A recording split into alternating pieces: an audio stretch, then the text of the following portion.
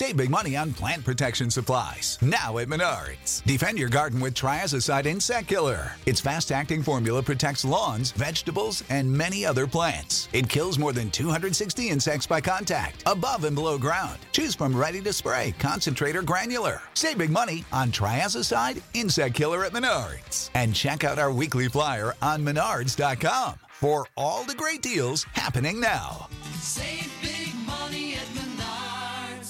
This is a More Than Just Podcast production.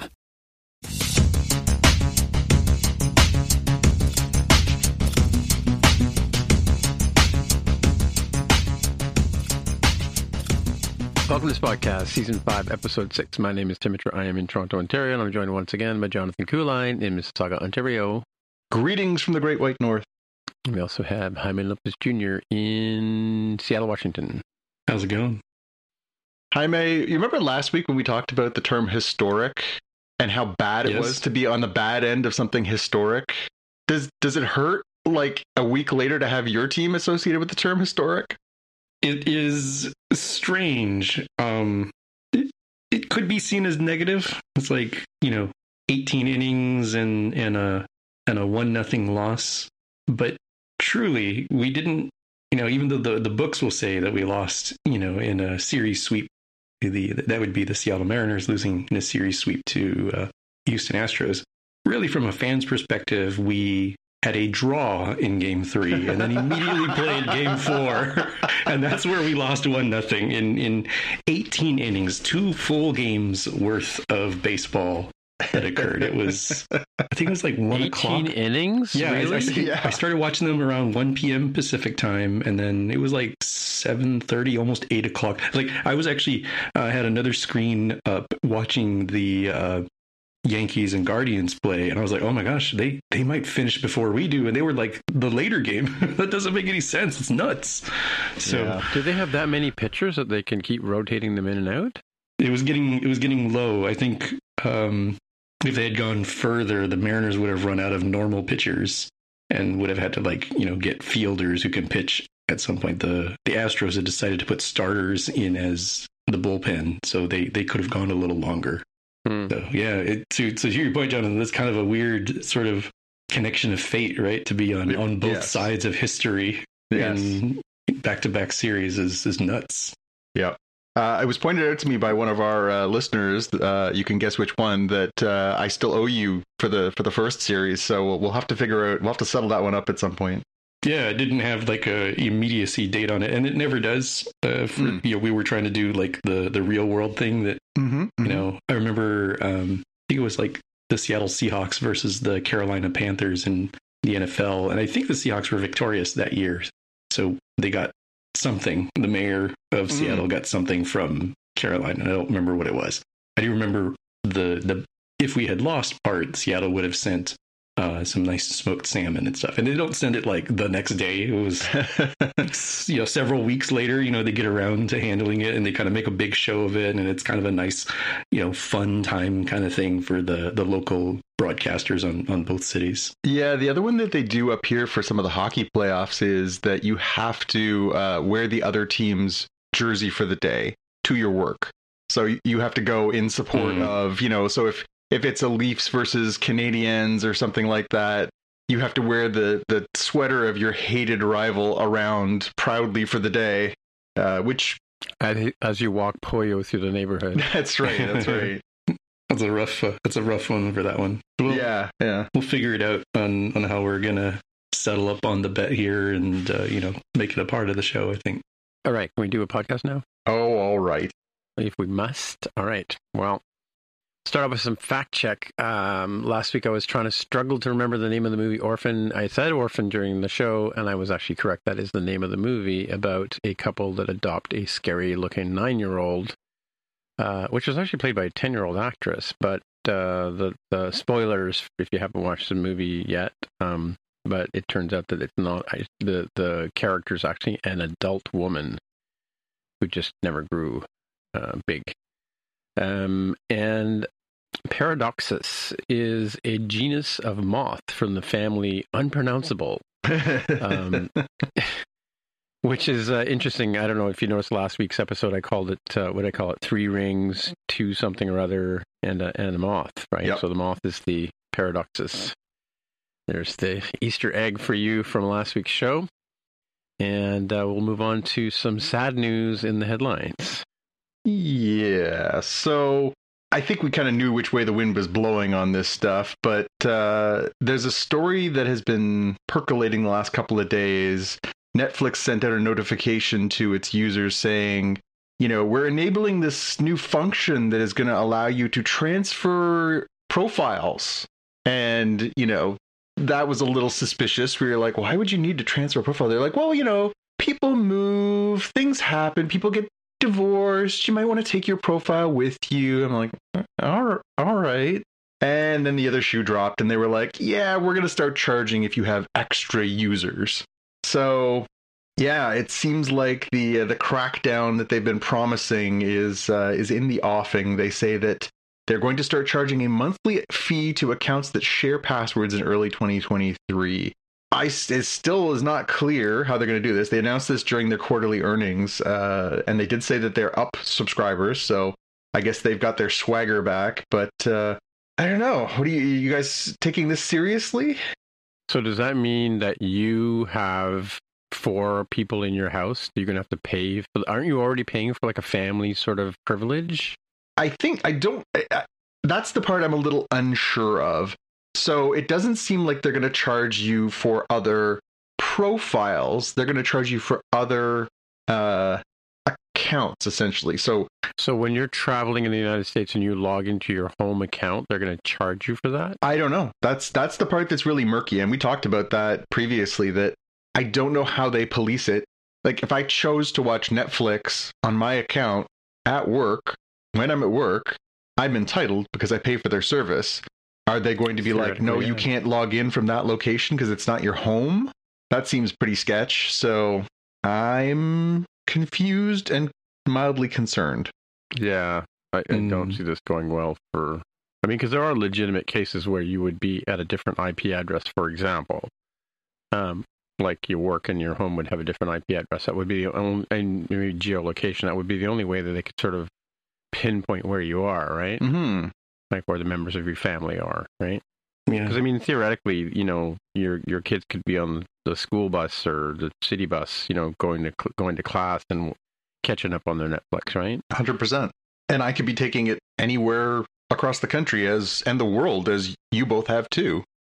So yeah, I don't know how they actually put the technology in place for this. That's the part. Maybe you guys have insight, but I don't understand how you put the technology in place other than like some severe tracking software.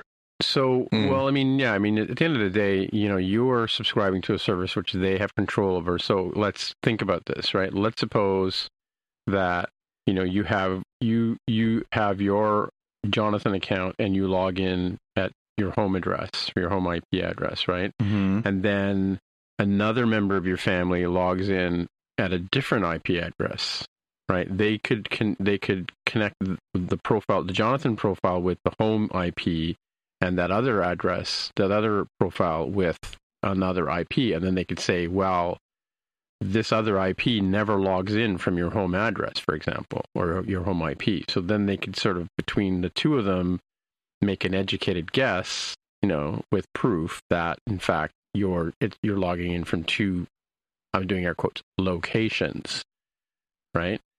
And then they could determine whether or not there should in fact be 2 accounts being paid for. So the reasoning behind this is obviously they feel like they're missing out on potential earnings and they want to increase their subscription base. Do you think this has that effect, or do you think this is a backlash moment? We talked about how Netflix is not the best service in the world right now. In the early 2000s, there was this band that played metal music, and they went after a sharing site that eventually got shut down, right? Because they weren't prepared for, the type of lawsuit they ended up with, I guess. I forget why Netflix or not Napster closed down, but it's the same sort of thing. Like I could see this being something they could do today, right? But, Like there's here's another example, right? And this may be a better example is that, they call it right of way, right? Where, at the back of my house, the way I park my car, I have to drive about 6 feet across my neighbor's back driveway, right? To get in to park my car in my spot, right? So in theory, I have right of way over that person's driveway because I've been doing it for 20 years, right? You follow me? Yeah. So the fact that the service, I mean, notwithstanding, none of us have read the Netflix legal agreement when we all went, okay, whatever, when we first signed up, but it might have a clause in that says, irrespective of right of way, even though you've been doing this for 20 years, we reserve the right to change the rules. And I'm sure they have that clause in there, right? In that case, they could say, my theory that I just came up with in my head, with my considerable IT experience, that they could marry your profile to your IP and then determine that, these two, and there must be two entities here because they never log in from the same IP address, for example, or the same geolocation, right? So they could determine that you're sharing with someone other than yourself, right? Yeah. Which I can't imagine anybody doing that. But, like they own, it's their box, it's their tool, it's their toy, right? It's their ball. They can take it home if they want, right? Although, I go back to that metal playing band and that file sharing service, and that didn't work out really well because, to this day, none of the stuff that Metallica was fighting against has been stopped, right? No. We still, Do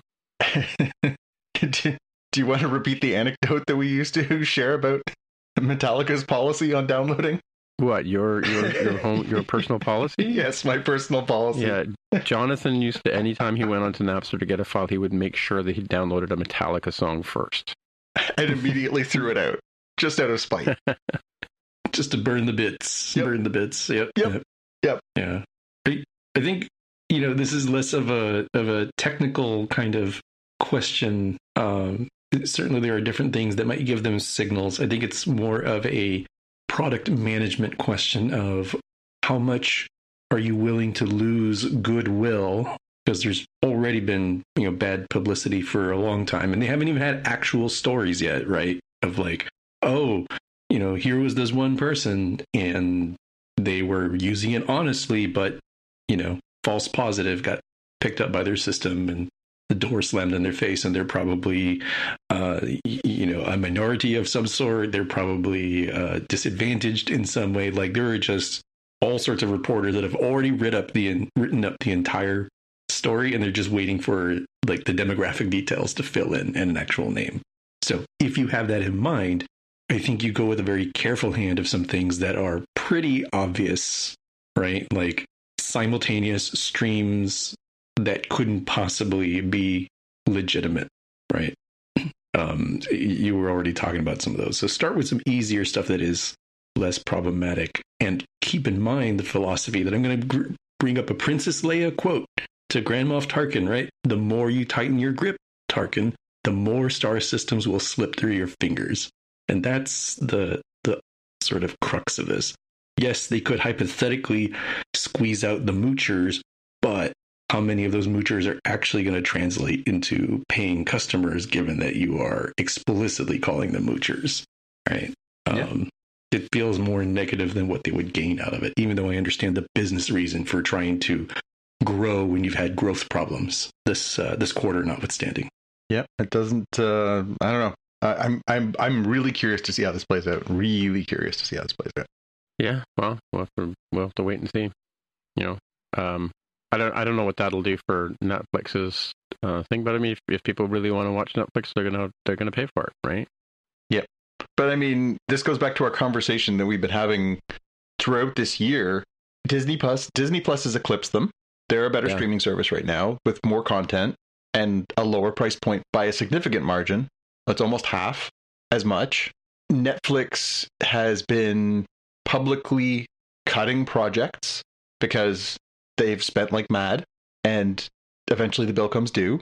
I wonder if this is, for some people, just the tipping point. Yeah, I mean, you're right. I mean, when I think about the shows that I watch, I'm primarily watching on apps that I get through my cable subscription anyway. I watch Prime stuff. I watch Disney stuff.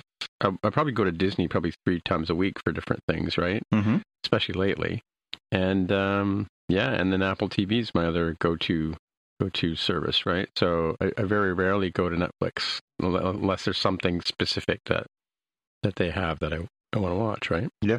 Yeah, and they do have some quality shows. Again, I know you were a big fan of Ozark. Stranger Things has been great. There's undoubtedly quality products on there. It's just... And the one with Princess Bean, Disenchantment. Oh, Disenchantment. Yeah, again, there's no shortage of good shows on there. The question is, right now, short of Stranger Things season 5, I just don't know if there's enough. I mean, we talked about it over the summer. I don't know if there's enough to even hold me there right now. We talked about, the sustainability model. We talked about their delivery model where it's basically like, hey, we've got this thing, you get it all at once and you can walk away. Well, that's the Jaime Lopez effect, right? You download the service, you get it for a month, you plow through all the stuff you want, you cancel the service. When something else drops you want, you re-pick up the service and you watch it again. Why am I spending $24 a month when there are months when you're not putting any content on I want? Whereas the Disney Pluses and the Paramount Pluses and other apps are out there that are giving me content consistently. Or at least with Prime, I'm still taking advantage of Prime delivery and everything else. What's Netflix done for me lately? Yeah. Yeah. Mm-hmm. Very true. Remind me, I got to go turn off my Audible subscription. Well, because I went into, there was a book I wanted to, how many credits do I have right now? I have 1 credit. Crap. And that's going to be the way it's going to be with Netflix, with me probably, right? I mean, I don't see why I'm spending money on it right now, so because I'm not watching anything there. I mean, there's a few things I want to go back and watch, but I'm not dying to killing myself to go watch them, right? Yeah, and there's series that I would definitely get it the month that something comes out. The Stranger Things, The Sandman, there are quality shows, undoubtedly. But if you're going to drop them all at once, and I don't have to pay for 3 straight months like I would for a Star Trek season or for Game of Thrones or whatever it is on another service, what's the enticement to make me pay for 12 months worth now? Well, that's exactly the point. That's exactly a good point, too. We hadn't talked about it. It's the binge factor, right? Because, I mean, Netflix doesn't do the Apple TV and the Prime and the Disney model where they give you a show a week. That way they've got you hook, line, and sinker, literally, right? Because if you want to watch the show and you're enjoying it, you have to come back every week to watch it, right? Whereas Netflix, they throw it all out there at once. I mean, I think that's probably the mistake in their model right there, right? They should probably change that and go to have some things like if they had Ozarks come out once a week, they totally could have had me for like 8 weeks or whatever it was, right? Mm-hmm. Like no question, it's that good a show, right? But the fact that I can sit down and polish off a show in like a day and a half or 2 days, there's no reason to maintain that. They need to change. That's what they should change, right? In my opinion. Yeah, I think we talked about it for some of the Sandman. I think was the example that we talked about in a previous episode. Fantastic show. It was talked about for 4 or 5 days and then dropped off the face of the earth. And exactly, yeah. To me, it doesn't make sense, that model, for that reason. But beyond that, again, our man Jaime was the leading edge of this stuff. If you don't need a service for 9 months out of 12, don't pay for it. Yeah, there's even a known saying, the Jaime Lopez calculus, right? Absolutely. It's out there. Absolutely. Our man Jaime, he's the smartest man out there. Yeah, definitely. All right. Let's move over to Jaime and his sneak peek there. Yeah, speaking of content to watch, so coming on November 17th on HBO Max is the nearly 40 years later sequel to A Christmas Story, the holiday classic. So A Christmas Story Christmas. Got the repetition wrong. A Christmas Story Christmas is going to, continue on with a now adult Ralphie returning to his childhood home, and he's got his own kids, and he wants them to have an experience just like he did back in the 40s. This one apparently taking place in the 1970s, so giving a different perspective on how life has changed and everything. So it is I looked it up. 1983 is when that movie came out. And shot in if you're Toronto. like me, oh really? Okay. Oh, Didn't yeah. know. Partially shot in Toronto. Yeah, partially shot in Ohio, partially shot in Toronto, but you can recognize parts of Toronto. It looks like Toronto I grew up in. It's one of those ones, and I don't know if they do anything like this over in Canada, but in the USA, it's like TBS or TNT USA, possibly all three have the rights to this. So starting on Christmas Eve, the December 24th, they start playing it for like 24 hours. So it goes really far into Christmas Day. And it's just on repeat loop because what else? I mean, there's not a lot of really good television content. And this is kind of a heartwarming thing where during that 24 hours, I end up watching the entire movie in this completely random order, right? It's like, there's been a little break in the discussion. Oh, let's watch 10, 15 minutes of this show that's on in the background to give a Christmassy feeling.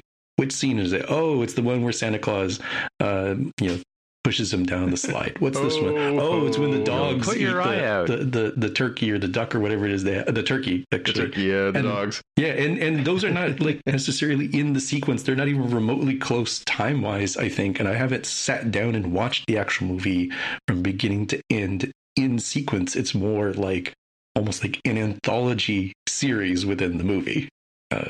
There is an overarching plot line, yes, but it's very episodic in the way it's structured. So I wonder if they will follow that kind of approach here, or if it'll be something you kind of have to pay a little bit more attention to get everything. It's going to be one of the hardest things. It's really hard to come up with a sequel to a movie some 4 decades later. Yeah. But hey, it streams real good on HBO Max is going to be the sort of main thing. And it's an HBO Max exclusive? I didn't see anything about theaters. It says hitting HBO Max in the teaser and everything. So I don't know that it's coming out. It's holidays for the Americans. That is leading into about a week or so prior to our Thanksgiving. So not unreasonable to have it there. Hit that holiday. Since it's streaming, it costs you nothing. Why not stream it again during Christmas Day, Christmas Eve? Sure, I can see why they released it where they released it, but doesn't appear to be in theaters. I want to see. I'd go watch the original one in theaters for sure. It's just a classic. It really is one of the handful. We watch as a family. We make a point in December of watching a few different things. We always watch Christmas Vacation. We always watch, Xavier and I always watch Die Hard, because it is a Christmas movie. I don't care what people say. And yeah, Christmas Story is definitely on that list of things we try and watch every single year because it stands the test of time. It's so funny. There's so many funny scenes. The number of times that even just random times during the year we'll say it's a major award. Like you just find yourself spitting out, you'll shoot your eye out. There's all these great lines. So yeah, I hope they can recapture some of that magic because it's a classic. Yeah. Well, our one of our guest hosts, George Stroumboulopoulos, has a full-size leg lamp in his house. that checks. Yeah. Fragile. It must be Italian. Exactly. It must be. And the furnace. If you own a house, you've had to fight with your furnace, right? So for sure. I like the part where he talks about his dad swearing, where he's talking about how some people work in clay, some people work in paints. My dad worked in vulgarity. Yes, he was an artiste that way for sure. Mm-hmm. Right. What other wastes of time you have for us, Jaime? Well, it depends on how you feel here. So Tim is providing a very different perspective on the trailer for Creed 3, which will be in theaters and IMAX March 3rd of 2023. So this is by James Cameron, Creed 3? I don't know who is directing. It was Michael B. Jordan is directing it. Oh, so not only the star, but also the director, huh? Yeah. Huh. This continues the series of the illegitimate son of Apollo Creed from the Rocky Balboa series. And the first one, it was about sort of coming to grips with that legacy and becoming a professional heavyweight boxer. And part 2 brought back Ivan Drago, so he fought Ivan Drago's son and dealing with that legacy of that relationship. This one apparently is closer to home in his own story, where it was like a childhood friend or something who went to prison. So that's the guy that he ends up having to, I guess, perhaps to box, but certainly to deal with as an antagonizing force in his life. these are movies that are actually pretty well done. I know it seems like, just boxing, what can be done, but Michael B. Jordan does a really good job with these. So, and Ryan Coogler is the director of the first two. He's also the person behind Black Panther and in the upcoming Black Panther: Wakanda Forever and Fruitvale Station and other things. He's a terrific filmmaker. So I guess that's the question mark around number 3 is, will it lose some of the magic without Ryan Coogler? Good question. I mean, I can tell you, I still remember seeing Rocky in the theater in the 70s. Like, I mean, that whole franchise is pretty interesting. I mean, it kind of went off the rails there for 5 and 6, I think. Was there a Rocky 6? I can't remember. I believe there is. Wasn't it called Rocky Balboa or something? Rocky Return. Yeah, Rocky Balboa. Yeah, pretty much 6. Yeah, and that's with that other actor who played his son. But these are like, this is like the third of the second, iteration. It's like the Rocky movie, the Rocky franchise is sort of the gift that keeps on giving, right? So yeah, that's cool. Yeah, I don't know if I've seen Creed 2 though. I think I saw Creed 1, but that Sylvester Stallone's in the first one, right? Yes, and I believe he's in the second with facing off with Ivan Drago and his son. The basic premise is that the wife left him. That was Bridget Nielsen. Oh yeah, was the wife in Rocky 4, and the premise is that that she was so shamed by her husband's loss to the dirty American that she left him, Ivan Drago, and his son. So he raised his son in like this, like, I need to live vicariously through you, that you prove that you can bring back our family honor kind of thing. Oh, interesting. So it's more than just the punches, Tim. The punches are very joyful. I did see Creed 2 in theaters, and they did a really good job of making you feel like, oh my gosh, this would be terrifying to face off against a monster like this punching you in the face. Yeah, totally. I did try boxing, and I went to a private school for a couple of years, and they had boxing one year, and never ever again. Yeah, I got my ass handed to me, as it were. And in a matter of seconds, it was just like, sparring was one thing, but when you get in a ring with somebody and it's like one of you has to come out as a victor, I was not prepared for that dynamic. Yep. Anyway, and it hurt. So over to John for some stuff. I have some stuff. Yeah, the next thing I've got is another weird one. So it came out this week that James Gunn, who is, I guess, finishing up Guardians of the Galaxy Volume 3. So we know he has had this sort of up and down, back and forth kind of experience. So he did the 2 Guardians of the Galaxy movies, both very, very, very popular. Then some of his past tweets came to light, and there was a bit of a scandal. He was fired from doing Guardians 3. He signed to do the new Suicide Squad movie, The Suicide Squad, with Warner Brothers in DC. And then after some time had sort of cooled down, Disney rehired him so that he could come back and do Guardians 3, because basically it sounded like the cast was not going to do a Guardians 3 without him. And so I guess the question was, is sort of Guardians 3 his swan song with working with the MCU? And it might be, because he's apparently working on a secret movie set inside the DCU. What it is very unclear. I did see some hilarious memes where people were speculating. They're like, well, they've done Suicide Squad and The Suicide Squad, so the next one should be A Suicide Squad, or some other variation on, Suicide Squad as in its title. But I think it's a strange thing. I don't know how you guys feel, but I think The Suicide Squad is probably the best DCU movie I've seen since Wonder Woman. Yeah. Possibly. Yeah. I would say probably those two would be my high water marks for the last 5-6 years. He did a great job. And, he clearly has a sense of humor that he brings to his projects. He has, clearly an eye for action scenes and everything else. So the idea of him going back and working in the DCU is interesting, except that the DCU right now is a catastrophe. they are not putting out very many good things, as you know, we just talked about. I can only name 2 movies that I really liked out of the last like 5 or 6 years. And the new movie that's coming out this weekend is Black Adam, and it's getting scorched in its reviews this week. Not good. Not good. I read the New York Times review, I read the Variety review, and the Hollywood Reporter review, and they were all pretty scathing. So, and I don't know if you guys have seen the spoilers, and I won't spoil it here, but there's a post-credit scene that sort of tips to where Black Adam might go next, that is tied into more DCU stuff. I'm just, I don't know what to make of them anymore. And as much as I love James Gunn, and I'm excited that he might be making more movies, and I'm sure he'll do a good job, I'm just not feeling love for that universe. And I guess I should be fair. The Batman, the Robert Pattinson movie was good, but it's not even clear if that's set in this sort of same DC EU kind of thing. So I don't know. But what do you guys think of all this? But I mean, the Batmans and the Supermans, those are all part of this group of DC movies, right?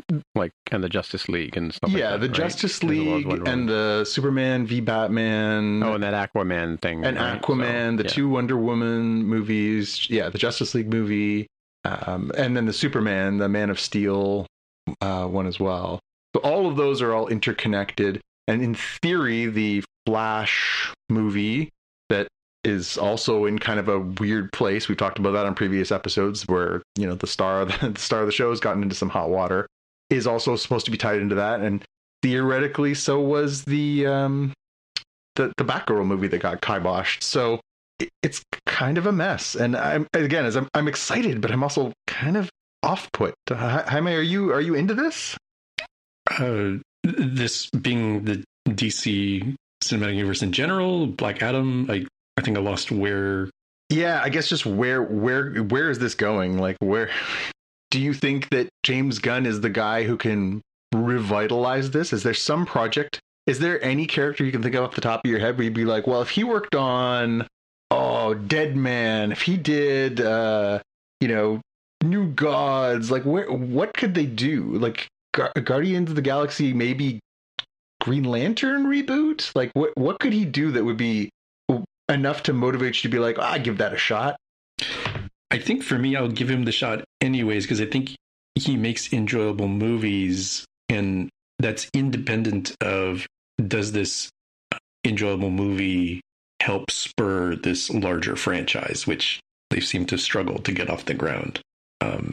So I think, enjoying something like The Suicide Squad and other bits, I probably will, be excited and go for it, but I won't go in expecting, and then this is what really gets the DC Cinematic Universe, into the tier of the MCU.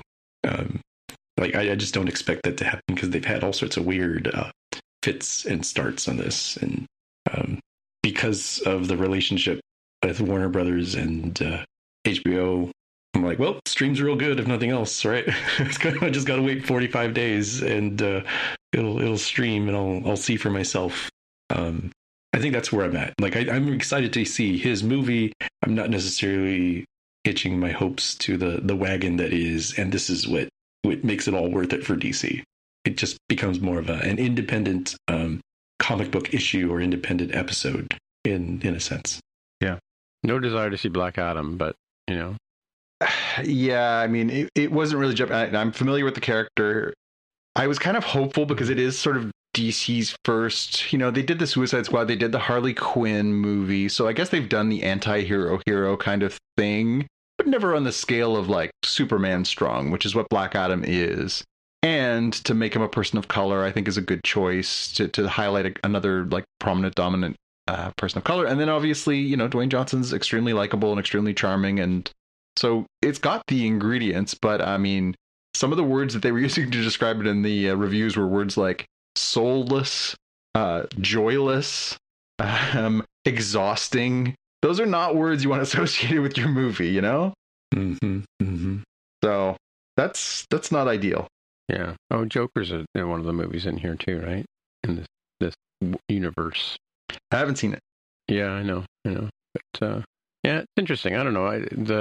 Again, I'm not as deeply invested in both worlds as you are, right? In terms of all the stories and characters and stuff. But I probably know more DC characters from growing up and reading comic books and stuff like that than I do Marvel, right? Other than say Spider-Man, right? You know, I mean, I've learned X-Men and you know, all that Thanos stuff, all my approach to that is strictly through the movies, not through any of the books, right? So, or cartoons or video games or whatever, right? Yeah. I'll have to wait and see, I guess. Hopefully it doesn't get canceled before they put it in the theater. Yeah. Well, you know, you can't write down all your $90 million movies. Well, maybe you can. Yeah. All right, last up, this one, I got no words to put to this one. R.I.P.D. Part 2. Do you guys remember? Did you watch R.I.P.D.? This is the one with Jeff Bridges and Canada's own Deadpool guy. Yes, Ryan Reynolds. I've only ever seen it like as Jaime sort of says it'll be on like TBS or something like that, and I'll flip by and I'll watch like 10 minutes of it, and then I'll get bored and move on to something else, you know. But I've never actually sat and watched it from beginning to end. Yeah. It's sort of like a variation of Men in Black, right? Yep. Is how that would be my elevator pitch for it. So yeah, Men in Black with ghosts, but not aliens. That's pretty much what we're talking about. It's ghosts, right? It's just R.I.P. Yeah, I get it.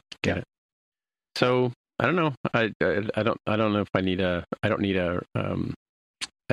a sequel or prequel in this case. I'm not watching it. Jaime, are you an R.I.P.D. fan? It didn't have name recognition, and then when I saw who was in it, I was like, oh yeah, I do remember. Like Tim says, probably watching it on TBS or something. Where okay, I don't think I sat down and watched it either. I saw probably a good chunk of it, but I don't remember how it ends, so I don't believe I finished it. Yeah. Well, it's got a resounding like in the 20s on Rotten Tomatoes. It's not a well-regarded movie. I think, like all things comic book, they kind of build these things hoping that maybe there'll be a whole lot of them. But in this case, no. It's been how many years? I think it says in here, just like 13 years? 2013. So, sorry, it's only 9 years since they made the original. So they're doing a sequel, and it's not starring Ryan Reynolds because seriously, it's not starring Jeff Bridges. R.I.P.D. 2: Rise of the Damned, a prequel following the character played by Jeff Bridges, Wild West lawman Roy Pulsifer, as he becomes part of the R.I.P.D. This time he's played by Jeffrey Donovan, who is one of the stars of Burn Notice.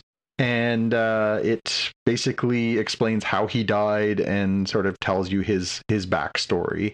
And it's coming out on the 15th of November.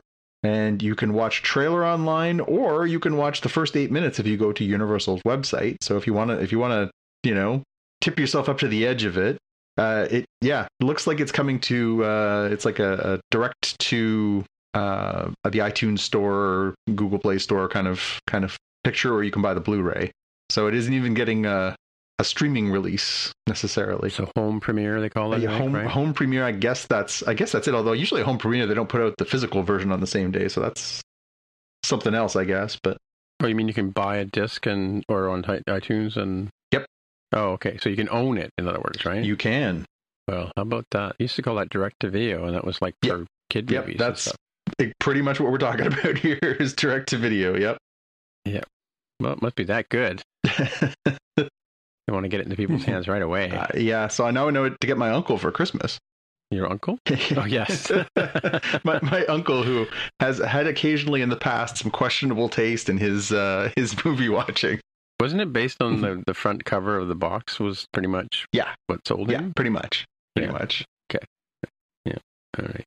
Anyway, well, then at least you got one of your Christmas gifts off the list there. All right. So we'll move on to the main part of the show where we talk about something related to Star Trek and the Star Trek universe, as we're called podcast, right? And this week we're talking about Star Trek Lower Decks, Season 3, Episode 9, Trusted Sources. Dun, dun, dun. And we'll collect some elevator pitches from the gang. What do you got there, John? Nothing? Yeah, so my elevator pitch was, as the Cerrito visits some TNG haunts, a misunderstanding drives a wedge between Freeman and Mariner. How about you, Jaime? Mine was pretty close. I went with the the USS Cerritos is on a mission for second contact with Picard's mission leftovers, but that's complicated by the introduction of an FNN reporter. So yeah, pretty close. Slightly different order. Yeah, I think it's funny though, because this has always been one of those conversations that not just Trek nerds but sci-fi nerds have had for years and years and years. Is they do these Mission of the Week storylines, but they never go back. And they paid that off in a really big way by doing Wrath of Khan, right? That was like the biggest payback on, hey, remember that episode? Here's a bigger... But this is SETI Alpha 6. Yeah, that's right. So it's true, but then there's so many of those storylines where you're like, but then what happened?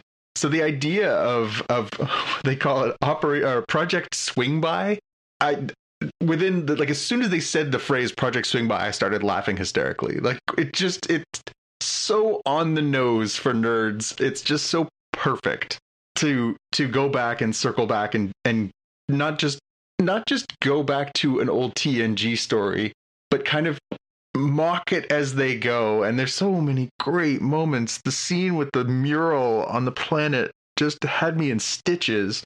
Yeah. So I mean, the backstory is that Picard, in his infinite wisdom, finds that one planet is two planets neighboring each other. And I have not seen the episode, but I just got this from the show, that the one planet was serving the other planet with drugs, and everybody was addicted to this thing. And Picard basically broke the connection, and therefore freeing the drug addicts from being abused by their neighboring planet. And then left. Yep. Right? And then 20 years later, they go back, and the mural that John's talking about is, they were all like, looking like drug addicts and that kind of stuff. And then, for years after Picard left, it's like mayhem because they're all in withdrawals, and so the mural are all like, killing it, eyes bugging out and pulling their arms out of their sockets and stuff. And then they discover health and fitness and like Apple Watch apps and stuff like that, and they start, now they're all into, working out and things, right? And they're good. They don't need the Federation, right? So, but yeah, it's just sort of like you pull the plug on these guys, and then, it's one thing to cut an addict off. It's another thing to help them through the withdrawal symptoms that come afterwards, right? Yeah. But it's the line where he says, it was pretty rough for the first 10 or 15 years, but after that we were fine. Yeah. They toughed it out. It's like they got over the withdrawal symptoms and made it through the tough part. Yeah. I love that they show it at one point where the mural is there, and the mural shows the Enterprise basically buggering off into space and all of them reaching their hands out like, don't go. And then the middle of the mural is just chaos and blood and terror. And the other side is fine. Like, oh, just so funny. Yeah, that was a good one.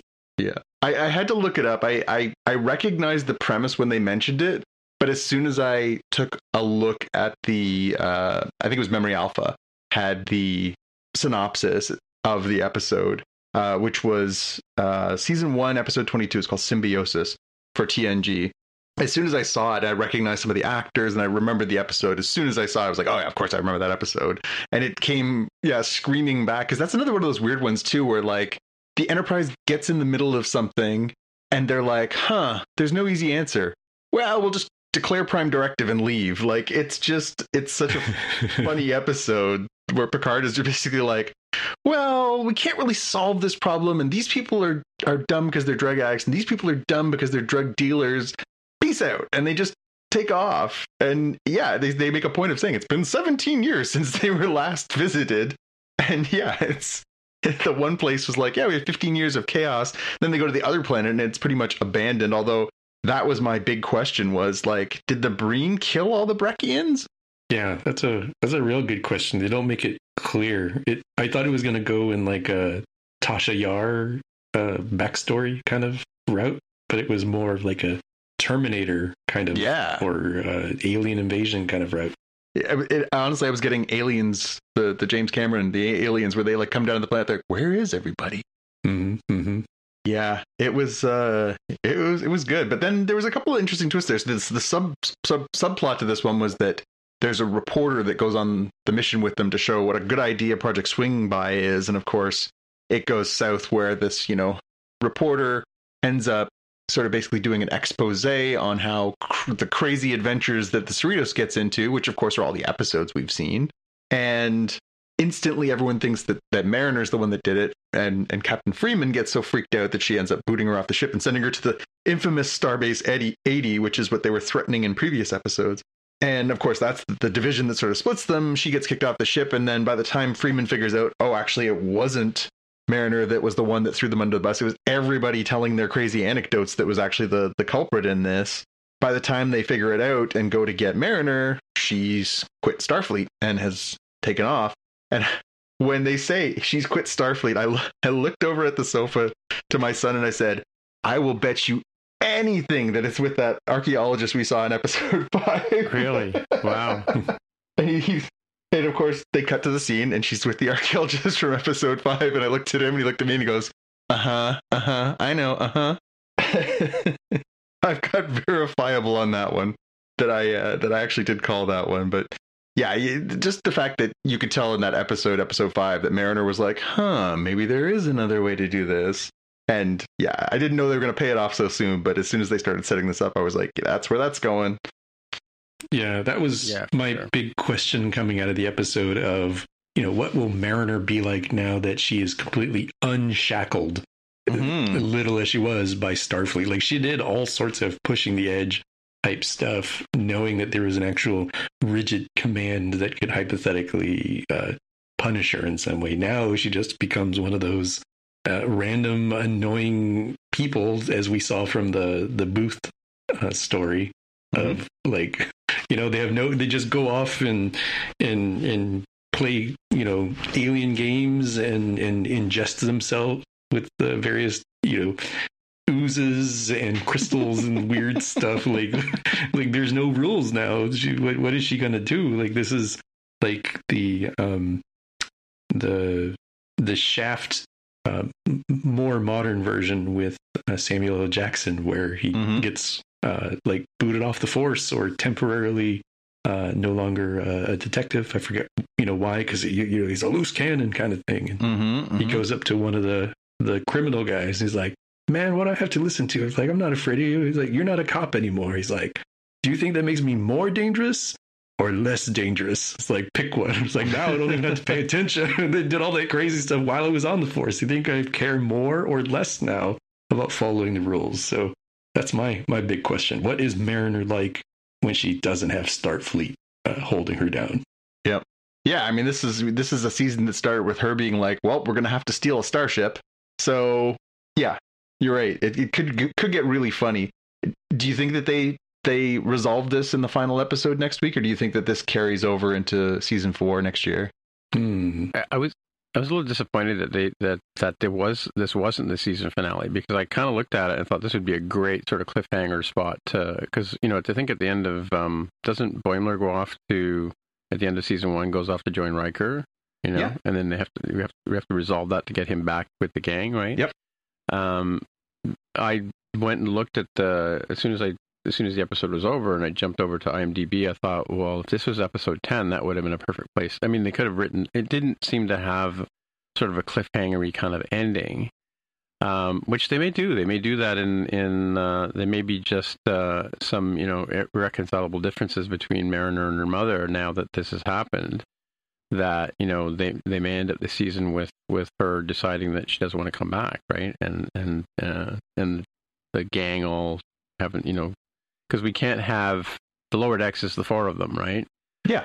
And since it's an animated series, it's not like Tasha Yar where Denise Crosby can leave the show kind of thing, right? And they just replace her with Cass or something like that, right? But I mean, or Dr. Jablonski, or whatever the one. Pulaski, yeah. You know what I mean? Like in the case of human actors, they obviously have to resolve these things. You have to get a new guy to play Dumbledore or whatever, right? But in an animated series, these are like, it's just like Scooby and Velma and Yeah, they just find sound alikes and keep it going. Yeah, well, but you draw the same characters and you just keep them going, right? But yeah, I mean, those are the characters of the Lower Decks. Even though they've tried to introduce other people, like the Orion girlfriend and the other dude that was the one that's always the other ensign that's always he's on a different group. Oh, Jet. He was being Jet, yeah. Jet, yeah. He was being interviewed, and the Trill girl too, the Trill lieutenant or whatever. They have introduced other characters, but they're not our people. They're not our four. What are we? The Delta shift or whatever they're called. They're not the Alpha. Yeah, shift. I think they're Delta. Delta, yeah. So the Delta shift, right? It has to be these four people to be legit, right? So if they want to go into season 4 with a conundrum for us as the audience, it's like let Mariner not come back, right? Yeah. Or maybe Tendi goes and joins her or something like that. Who knows? Who knows? Who knows indeed? Maybe she'll get embroiled with the Section 31 storyline from last week. I don't know. True, yeah. A couple of good... so the Pew Pew Pew was obviously the fight between the Breen and the new automated starship, which I thought for sure was going to trigger some sort of conversation about being replaced by machines and no longer needing crew and all that stuff, which is, very topical. Did you guys have anything different for the Pew Pew Pew? No, mine was the USS Alito, the Texas-class fully automated ship. I figured you'd be right all over the Texas class, Jaime. I was not familiar. I had to look up. I was like, I'm sure that must be a city, just like, you've got the California class has its whole sort of theme, and it is a smaller town just west of Fort Worth, Texas. So the DFW airport, Dallas-Fort Worth, it is in that vague area if you're trying to put it on a map. So, nice, yeah. Yeah, I'm going to assume if we see those again, they're going to be other Texas towns, just like the California classes all have, California-themed towns and stuff. Yep. I found it interesting that the Breen ships they almost looked like cardboard cutouts to me. Like it's almost like they took the Breen ship from I don't remember the Breen from TNG, but it's almost like they took their ship and just cut it out and just had 3 of them because I don't really recall them turning very much. They looked very much like cardboard cutouts during the battle scenes, right? I mean, I could be wrong. Yeah, but it just looked odd to me. Well, it's interesting too because they're using that sort of mix of animation styles too, where you get sort of traditional cartoony kind of look when you're inside the ship, and a little more sort of 3D kind of polished, a little bit more on the outside stuff. So it's a tricky balancing act, I think. Yeah, and is this the first time we've seen, other than crashing a ship into the planet? I can't imagine that ever happening. But is this the first time we've seen where a weapon of some type takes out 4, like the complete deck? Like, because remember they got hit by the thing, and the ensign at the con said, damage to all decks, right? Yeah, no, there was another battle. I'm trying to remember which one. One of them where one of the torpedoes goes right through the saucer section. One of the Star Trek movies. I'm trying to remember which one. Yeah. I don't know if it's Star Trek 6 during the battle at the end with Chang, or if it's the one where it's Riker and Troy in Insurrection. I feel like one of them gets like a puncture right through or maybe both. We'll have to fact check that one for next week. Because have we had many people lost on the Lower Deck episodes so far? I mean, Shax died and came back. Yeah, how did that work? Well, they specifically didn't tell us, right? Right. Okay. It was an incredibly harrowing mission, but he doesn't want to talk about it. Oh, I get it. Okay, yeah. He's like the guy from Carlson from Marvel Universe, right? Oh, Coulson. Yeah, Agent Coulson. Yeah. Mm-hmm. Yeah.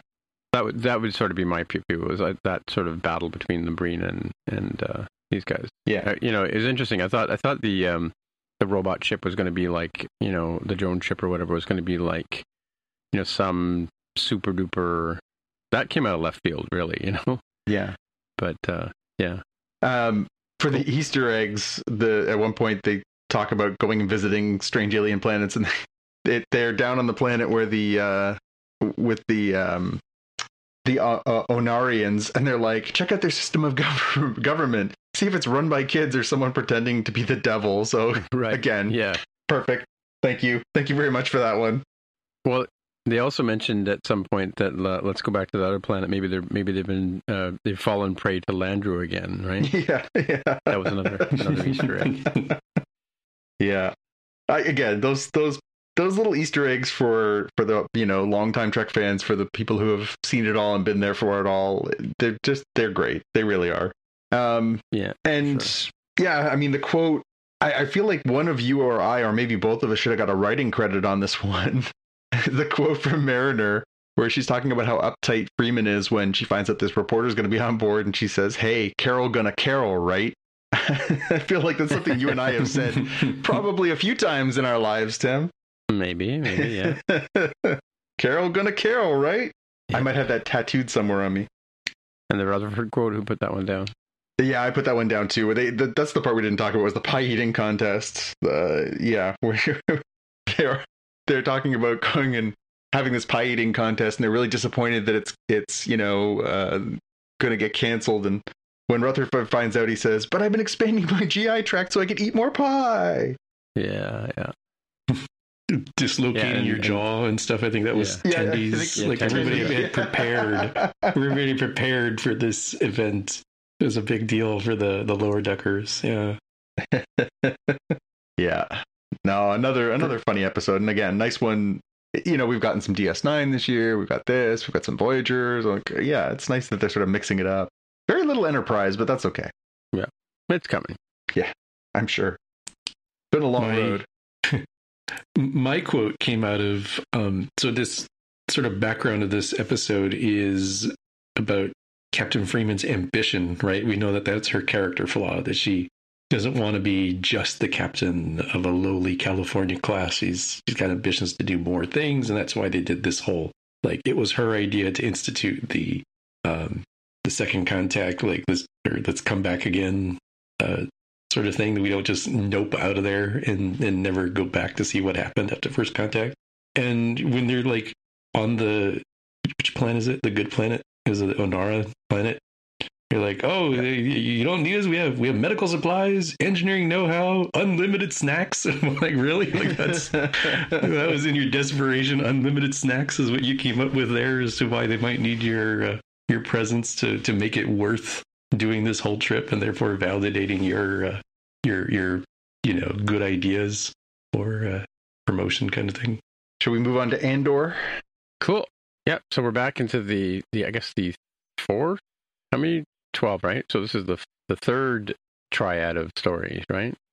Yes. Mm-hmm. This is the sort of start of the third arc, as they've been saying. They're doing these little sort of 3-episode series within a series. Yeah. Well, my elevator pitch is pretty simple. You can't go home. Yeah. It's good. Yeah. How about you guys?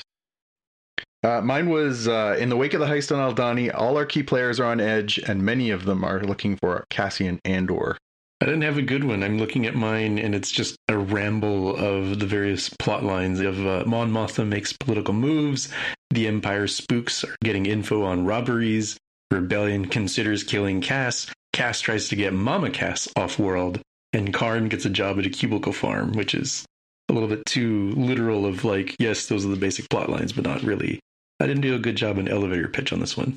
Yeah, but the cubicle farm was interesting too, because I mean, the guy did sort of sell him on taking the job in terms of being able to basically get back into the fight in a sense, but do it with data science, right?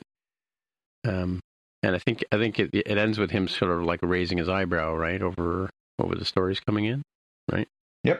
Because he's connecting the dots. Because he's checking out fuel quality. Is that what it was? I can't remember what department he was in. Yeah, I think they mentioned the fuel purity.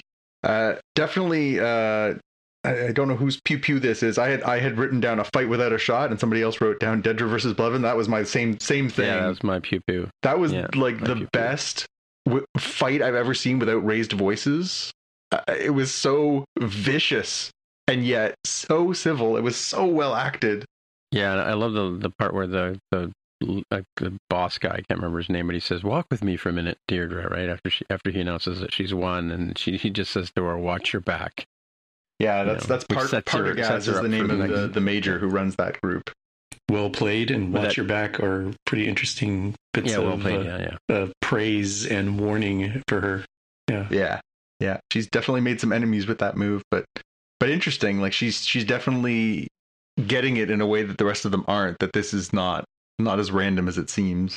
Well, and he praises her for being creative in her thinking. The rest of them are like he's starts off the scene chastising these other guys for being incompetent, right? Mm-hmm.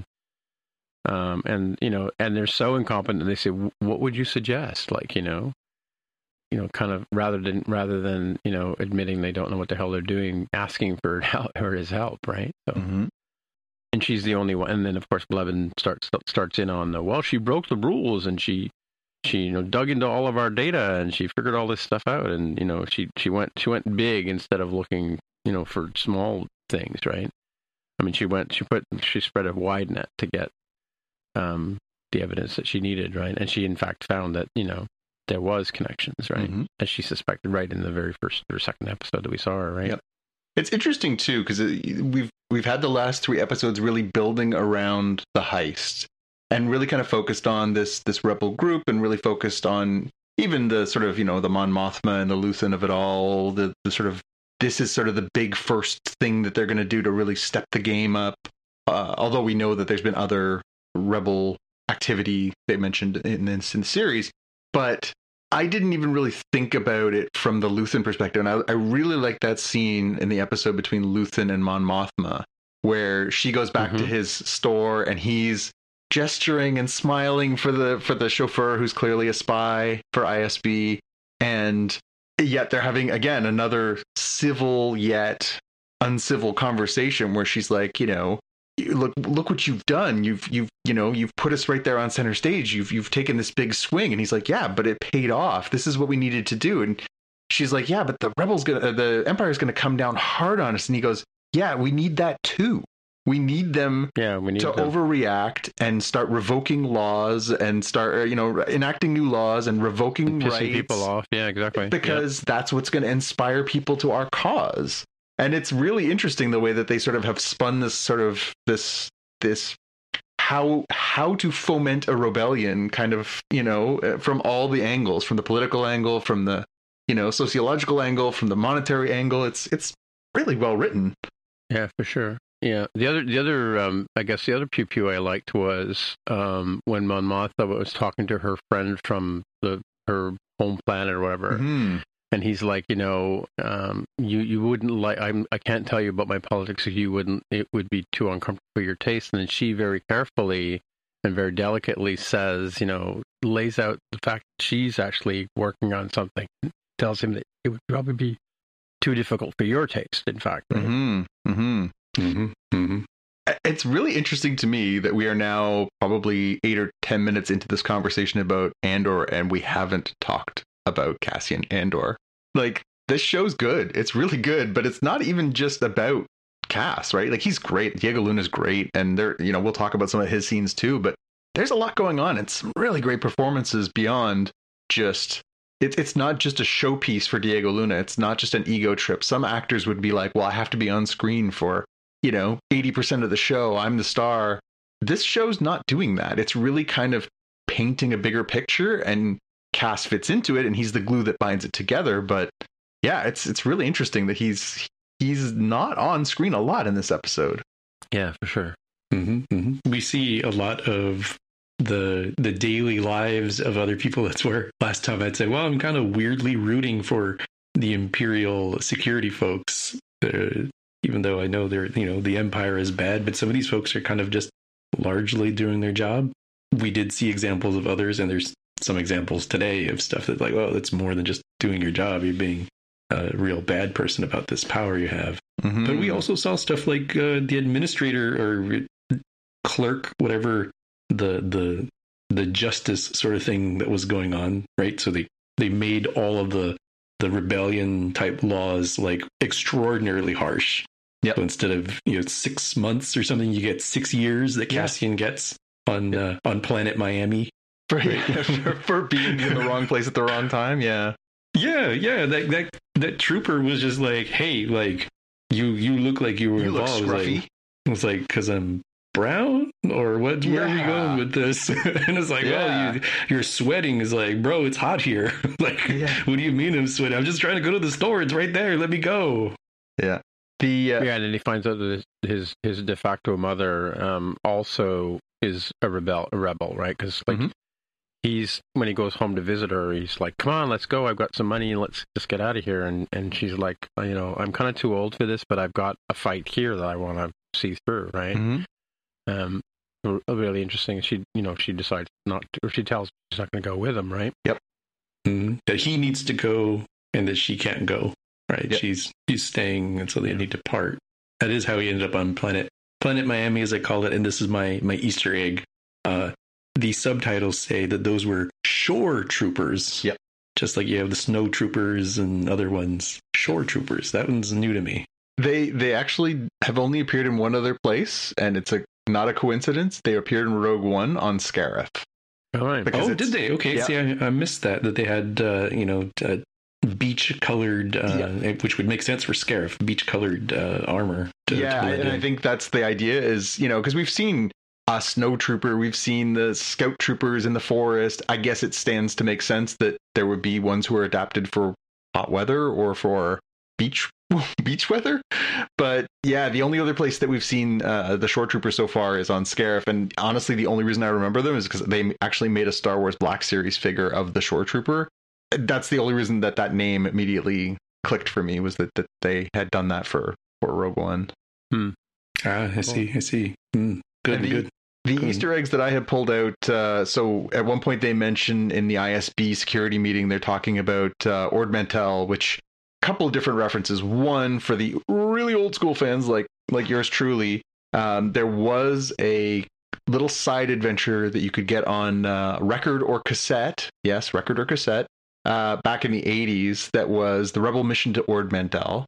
And that was a little side adventure where Han Solo and Princess Leia go on this little mission to try and steal some dough to help finance the rebels on Hoth. It's not canon, but for me, I listened to that tape till it wore out, so it resonates for me. It's always been that name has always been clicked for me. They also, for you guys, having just watched The Bad Batch, Ord Mantell is where they go on the mission to retrieve Muchi, the little baby Rancor. So there we go. That's another one. And the other one that I didn't notice, but I had seen somebody mention in the in an online article. I'm going to give credit where credit is due here. Oh, Dork Side of the Force. It's on an article on Dork Side of the Force, mentioned that the colonel who comes into the room, when they're all sitting around, Partagaz is there, and the colonel comes in and sort of says a few words at the beginning. That's meant to be the former admiral, now Colonel Yularen. Yularen has been in a ton of properties over the years related to Star Wars. So in live action, we've seen him here, and we also saw him. He'd been retroactively added into a scene in the Death Star when all the admirals are sitting around the table and Tarkin is holding court in A New Hope. He's one of the people there. They retroactively said, yes, Yularen would have been one of those admirals, and he died with the Death Star. But for Clone Wars and Rebels fans, in Clone Wars, he was the commander of the Republic Star Destroyer, whatever they were calling it, Republic starship that Anakin used to fly around on. He was the leader of that ship. And we see him later in Rebels. He comes back and he is working with ISB. He's working with the security group. So that connects with this. So we knew that he was sort of at this place at this time, but this is the first time we sort of see him walk out and give a little speech in live action. So a nice little reference, and thanks to the Dork Side of the Force for finding that one out. My big question was, we get our first look at one of those KX droids, those big, giant, hulking black droids like we saw in Rogue One. The question is that one that misunderstood the orders and grabbed Cass and held him up by his throat, hang on to him? Was that K2SO, or was that just one of those random droids at this point? Well, it wasn't. It was a random droid because it didn't have Tudyk's voice, right? No, but he hadn't programmed, I don't know if he reprogrammed it to sound like that too, right? So it could be that body, but he's just, reprogrammed the stuff inside him too. But Yeah, it's such a weird thing because obviously they all look this. It's like saying that trooper was clearly the trooper from, you know, like, and you can't tell. They all look the same. Mm-hmm. Yeah, I think they were definitely going for that vibe though of like, you know, you're setting up the fact that he's going to end up with one of those one day. Yeah. Best quote? Yeah. They said, what? I love the line from Luthen when he's talking with Mon Mothma and he says, the Empire's been choking us so slowly we've begun not to notice. It's such, and again, he's a fine actor. It's just such an ominous line, especially when you think about like force choking. It's such a beautifully crafted sentence. Yeah, mine came out of that same sequence with Mon Mothma and Luthen saying, you know, people will suffer. That's the plan. Right? Yeah. Which you had mentioned already for the way you foment the rebellion.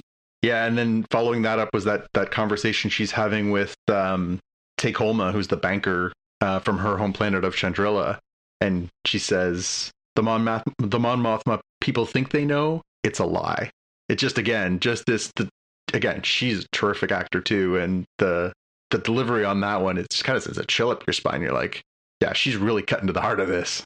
Yeah, and also like the two of them repeating the same line. I don't think it would be you know, not to your taste or something like that. I don't think my politics would be to your taste. Yeah, no, that's a great one. Yeah. It's great. We really are in a lucky stretch of great television. This show is fantastic. It's quickly becoming one of my favorite pieces of Star Wars.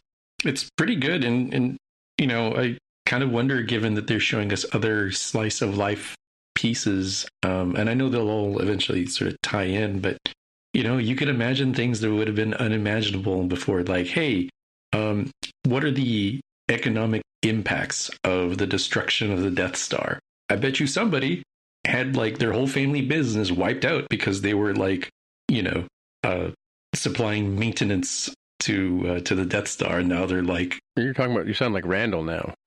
Now I sound like a madman of like, you know, what were the negative impacts on this family who, you know, they had this family business. It was in their business for generations to help out. They went through the Republic, they went through the Empire, and that's like ultimately why some of them end up fighting for the cause of the First Order. Just to tie it into that, right? They got radicalized because they said, by golly, our family was doing well, and then these stupid rebellion, now New Republic, like they have all these great platitudes, but guess what? Me and my family are starving here on planet Backwater. Yeah, there's your pitch for a series. Now we could root for it closer to the bad guys, but not really. These were just, you know, civilians cleaning the toilets on the Death Star. The part that we didn't mention, we only mentioned, I guess, a tiny bit, is Cyril, the aforementioned officer who lost his job because Cass was good at his job. That scene at the very beginning of the episode with his mom was the height of comedy for this series. She is so funny, where she's like, is that what you're going to wear? Like, just, it's so good. Mm-hmm. She's just got this great... What does my caller say about me? Yeah. She's got this great voice, and she's so tiny, and yet you could just see him, like, seething and cracking, and just, oh, she's so much fun. You know, he's just sitting there like, I'm trying to eat my delicious little Pebble cereal in some nice blue milk. Could you please not rip me a new one first thing in the morning? I'm about to go for a job interview. Yeah, those sick mom burns are difficult, challenging to deal with because they know where to push the buttons. Oh, she's so good, so good. It's so interesting the scenery, like from when Deirdre's walking through at the place where she's at, and it's all sort of new and plastic and very New Hope-ish, right? Yeah. Whereas, you know, when I don't know, the girl in the red who was walking to meet the rebel leader, Val, and she's walking through all those shopping malls, and I'm thinking, like, those are actual real places, and I'm kind of wondering, like, I wonder how they scouted those sites and where those actual scenes are taken from, and then when she's walking through a matte painting and when she's walking through an actual physical place, like I thought was really a really interesting sort of juxtaposition in terms of like how they're shooting these things. And then of course, you know, the planet that Cassian is on visiting his mother character, you know, that's all sets, right? Sound stages, right? kind of interesting the way they mix it all, but it all seems to cohesively fit to the story that's being told, right? Yeah, I was thinking that during that one scene where we get that mysterious character where they never really mention her by name, but she basically says, she meets with Vel and says, you've got a loose end, you're going to need to go and kill Cass, right? Which, probably is worth a mention, but you're right, that scene, one, it was really interesting shot, right? With the mirror on the ceiling where we see her walking and then it pivots upwards and we see her reflection walking the other way. And yeah, there's some really cool stuff there. And you're right, the design of this series has been quite exceptional. Yeah, I'm just looking for the quote from Clark about that Randall has about the Death Star for Jaime. You've seen Clark's, haven't you, Jaime? Yeah, is it the one related to like radicalized farm boy does terrorist attack on the Death Star? Does that come from that? No, it's basically like, he's defending Randall's theory is that the first Death Star was justified and they were justified in destroying it, but the second one, it's because it's a rush job, right? They were trying to get a rush job, so they had to hire outside contractors. Yeah, so here's the actual thing. So a construction job of that magnitude would require a hell of a lot of more manpower than the Imperial Army had to offer. I bet there were independent contractors working on the thing, plumbers, aluminum siders, roofers, not just Imperials. Is that what you're getting at? He says, exactly. In order to get it built quickly and quietly, they'd hire anybody who could do the job. And do you think the average stormtrooper knows how to install a toilet? There you go. All they know is killing and white uniforms. And then he basically says, all right, you look like a roofer. Yeah, some juicy government job. Anyway, the point is that the second Death Star was still under construction, so a whole bunch of innocent, contractors got blown up with the Death Star, right? Is his point. Yep. Yeah, it's not too far off. I didn't go with the precise killing, but more like, you wanted to show up for work, but it got terrorist exploded, right? And now your whole economy for your family and your town, because you were like the supplier for whatever that was, now you're impacted, but not in a we gotta get revenge because they killed my boy kind of thing, but more of a I'm in a bad economic state. I am eating dirt because of this fanatical thing that happened, this political battle. Well, and I think you just nailed the exact look that's on Cyril's face when he's sitting there with his mom. He's like, if it wasn't for these punks, I'd still have my weird orange and blue uniform, and I wouldn't have to be sitting here listening to my mom rip me a new one. Like that. Speaking of radicalization, that's how you create an evil nemesis too. Yeah, he's totally, like, his whole life is wrapped up in this job, and he was, in his own mind, he was doing the right thing. He was, acting responsibly, and he's gonna get somehow he's gonna get back involved with this fight because he was right and he's gonna stick to that theory, right? So we have to wait and see what's gonna happen. When he's sort of the wild card here, right? Yeah. He's obviously gonna end up back in the main swing of things eventually, but how is the interesting part, and it may or may not involve killing his mother. Yeah. So let's move on to the Green Council, House of Dragon, Season 1, Episode 9. Mm-hmm. My pitch: as word of King Viserys' death spreads, lines are drawn while the Hightowers plot to take the throne. So I have a question. I didn't go back and watch the previous episode, but at the very end, she does go visit him in his bed, King Viserys in his bedroom. Mm-hmm. Does he actually say that he would like, or is he just like in the milk of the poppy dreaming? No. So what happens is the night before, Rhaenyra comes to him and she's struggling with what to do because she's realizing like the Greens are massing power. She's in a hard spot. She thinks that her dad is basically on his deathbed and she's going to go face Otto Hightower sitting on the throne. And he's going to be like, your son is a bastard and you don't have any claim to Driftmark. And so she's basically preparing for losing, but she knows the prophecy. She knows that there has to be a Targaryen on the throne and that, he wants her to be it to help prepare for the inevitable long night that's coming with the north of the wall. So she goes to him in the previous episode and says, hey, I know you're stoned out on poppy juice here, but I have to ask you, do you believe it's true? Do you believe that the prophecy is true. And he doesn't answer her there, but when she says basically, I need your help, that gets through then. So he goes downstairs and he helps her, and then he goes up to his bed and he's dying that next night. And when Alicent comes in and sits on the other side of the bed and starts talking to him, he thinks that it's Rhaenyra again because he's old and delusional and about to die. And he says, what you asked me before about the prophecy, the prince that was promised, you know, Aegon. And he says Aegon because he's talking about Aegon's prophecy. He says the prince that was promised, Aegon. And so it's a misinterpretation. Alicent hears that and thinks, oh, Aegon is the prince. He should sit the throne.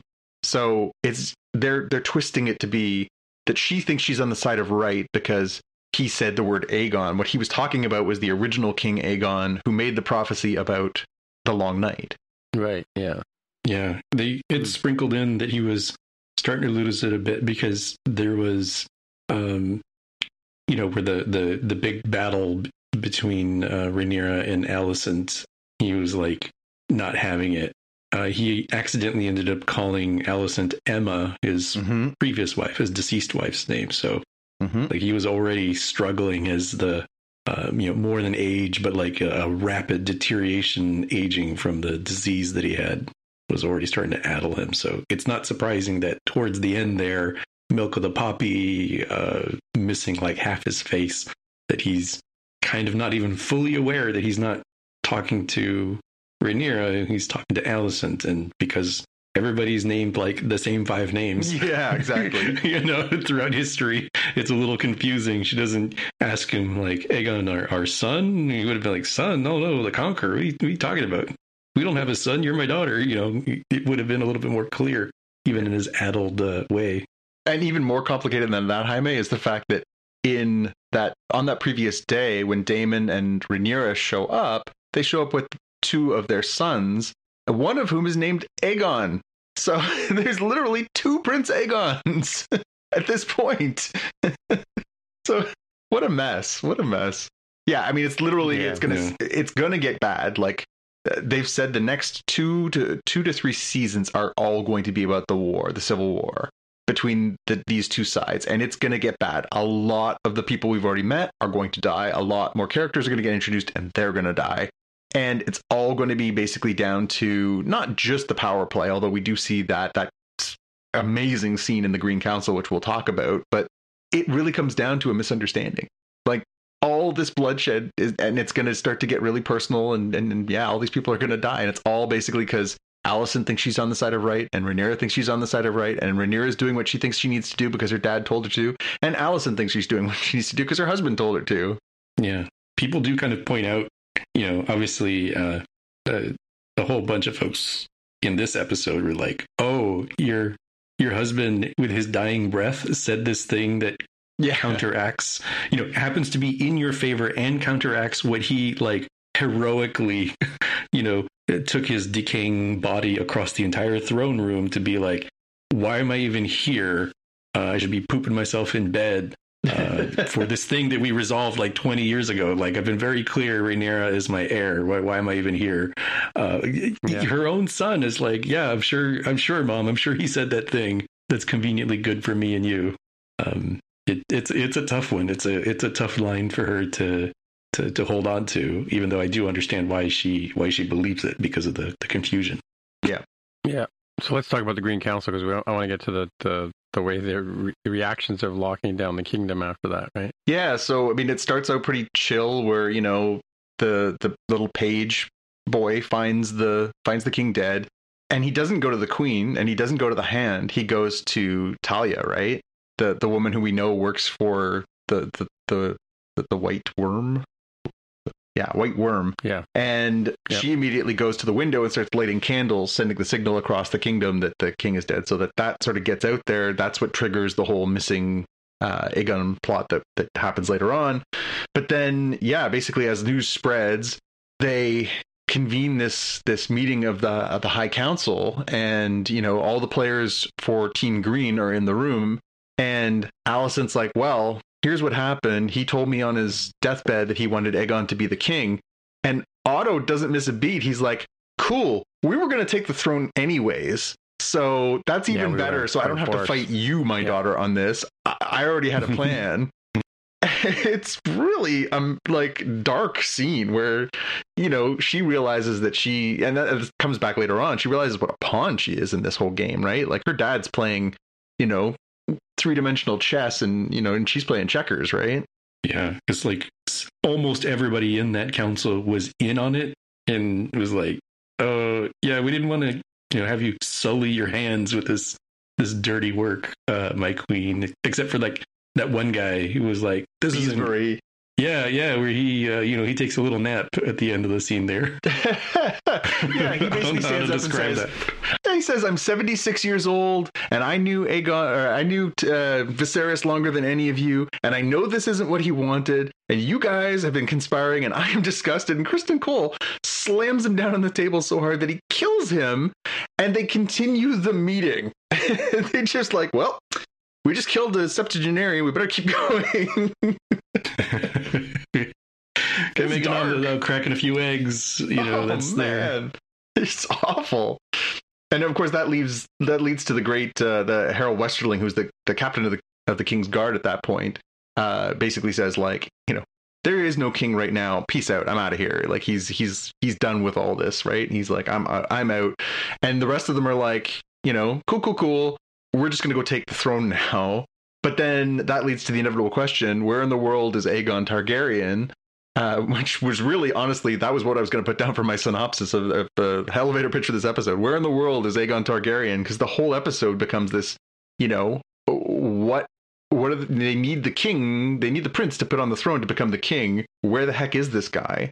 And so, you know, that sort of sprints onward. Meanwhile, they decide after that great council meeting, they decide, well, you know, we better start, you know, figuring out who's on our side beyond this room.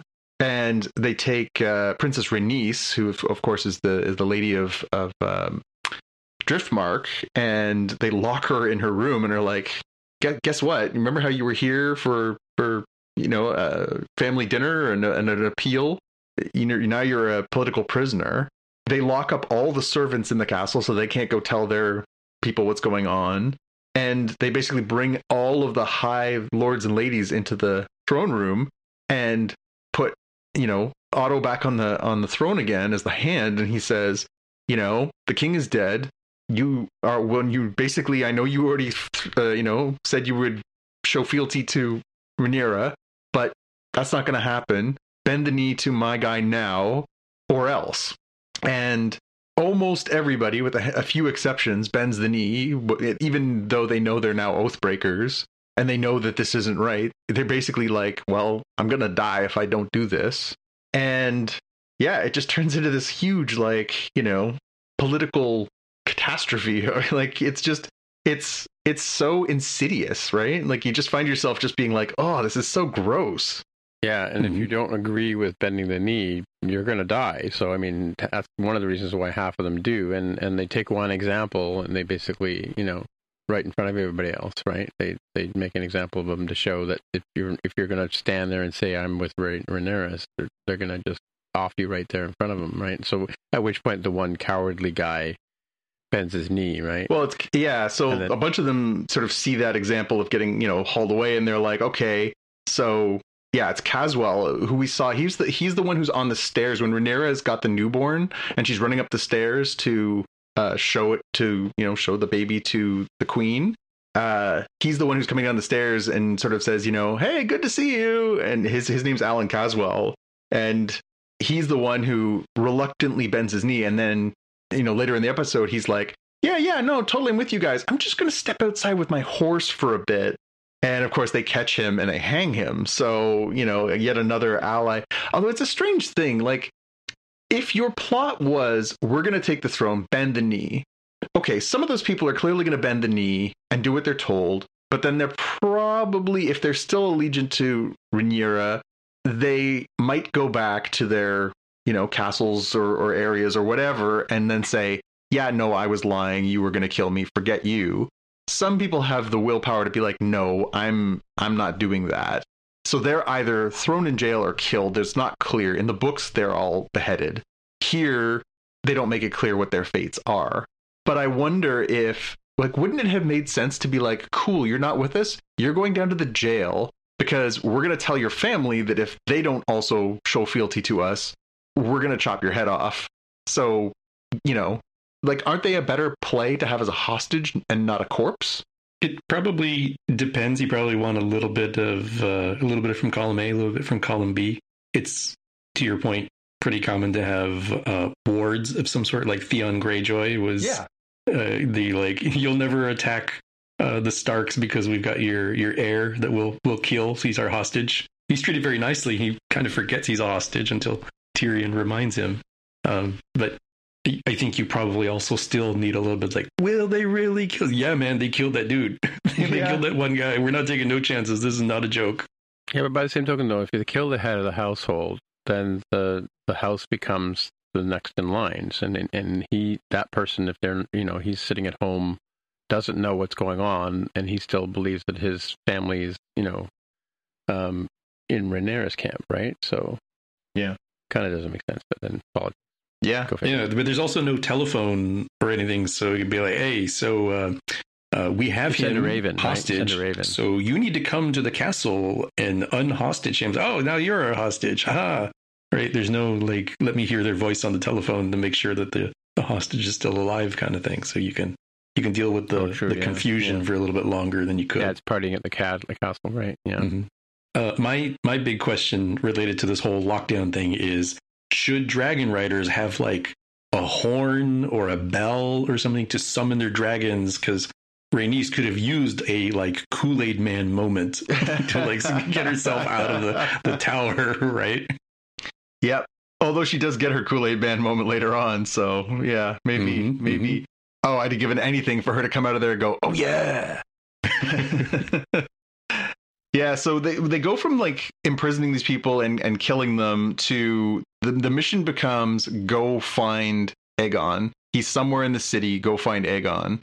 And it's kind of a little bit unclear as to why there is the competing two sides. Now, the idea, I guess, is that Otto wants to get him so that he can say to him, hey, you're going to be the king now. The first thing you're going to do is order the death of Rhaenyra and Daemon and their family because they're a threat to you. Whereas Alicent is like, hey, I'm going to get him and I'm going to tell him that. But he's still in the castle. Like, if just because Otto is like not in the end, not the winner of this little let's go find Aegon game, couldn't he still be like, he's still the hand. He's still going to be there. He still has a measure of power.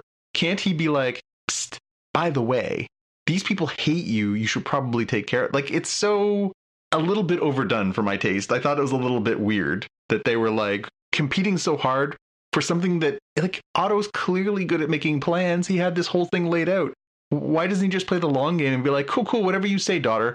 By the way, Aegon, you know, I'll get you all the kid fighting and you know, debauchery that you want, as long as you do all the stuff that I want you to do, including killing your aunt and your uncle and your cousins and stuff and your nephews. Yeah, I don't know. I mean, the thing about it is and it has to do with monarchy and coronations and stuff like that, right? Because I mean, it's like Queen Elizabeth who just died, right? I mean, when the dude broke the stick over her coffin, right? Mm-hmm. That signified that he was done being her the keeper of her like the head of her house, right? And at that point in time, she becomes just a person. She's no longer the queen in the eyes of the god, right? Because that's the whole thing about the British monarchy, is that the queen is, you know, God's representative on earth, kind of in the same sense the Pope is, right? By divine right, yes. By divine right, exactly. So at some point during that ceremony, like they can't bury her as a queen; they have to bury her as a person, right? Mm-hmm. And you know, and King Charles III is not a king until he's not officially the king until he's coronated by the head of the church, right? Mm-hmm. So in the same sense that they have to find this kid who's off doing whatever he's doing, drinking or forcing young boys to fight. That was a horrible scene, by the way. But you know, he's off Yeah, and all those ne'er-do-wells down in the city could have held him hostage and for a bag of gold or whatever, because he at that point in time he's still just a person, even though he's theoretically in line for the throne, right? So until and I would assume that that's sort of the lore that's driving this whole king coronation. Whoever's going to sit on sitting on the Iron Throne is the one thing, right? But somebody has to place a crown on your head, which they do in the scene that we're going to talk about with the dragon, right? But they go, when they do find him, they actually put the crown on his head, and that's when he becomes king, right? Yep. Sorry, I was gonna say, but you're right though, and that's kind of the White Worm's play. So she, Missandra, the White Worm, who's sort of the master of secrets and whispers and whatever else. She gets that signal at the beginning of the episode saying like, "Hey, the king is dead," and she basically grabs him up and hides him, and that's the game of hide under a table or something, right? Yeah. Well, it's under the same place in the sept or the church that we see earlier in the season. That's where Rhaenyra and Alicent are praying, right?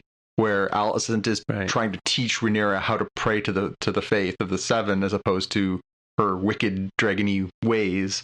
So yeah, it's funny that it sort of comes full circle on that one. But yeah, Missandra kidnaps him and basically uses him as a power play to say, "Hey, by the way, there's these illegal children fights down here where they sharpen the children's nails and file their teeth to points. Yeah. Dear sword, dear hand of the king, if I give you your guy back, how about you make that against the law?" And he's like, "Well, I'll think about it." And so that's kind of how that sort of plays out. And that's why that's what sort of drives Aegon above ground. And then we get, of course, the duel between did you not love Eric and Arik, the Caswell twins, or what are they called? The not the Caswell twins. They're the other ones. They're the what are their names? Oh, I'll have to look that up. But yeah, anyway, the twins Eric and Arik are basically looking for him on the one side, and then we've got Aemon, the one-eyed prince, and Criston Cole looking for on the other side, and we had the sword fight, and then the one guy who was with Aegon his whole life, he was his sworn sword, Eric, the one twin is like Cargill. See, I knew it was close.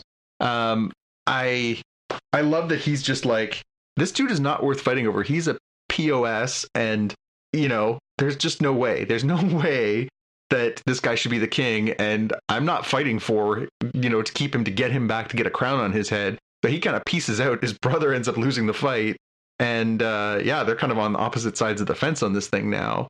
And he ends up basically being the one who, once they grab up Aegon, it ends up being Criston Cole who gets him and takes him back, and so therefore he's theoretically under the sway of Alicent.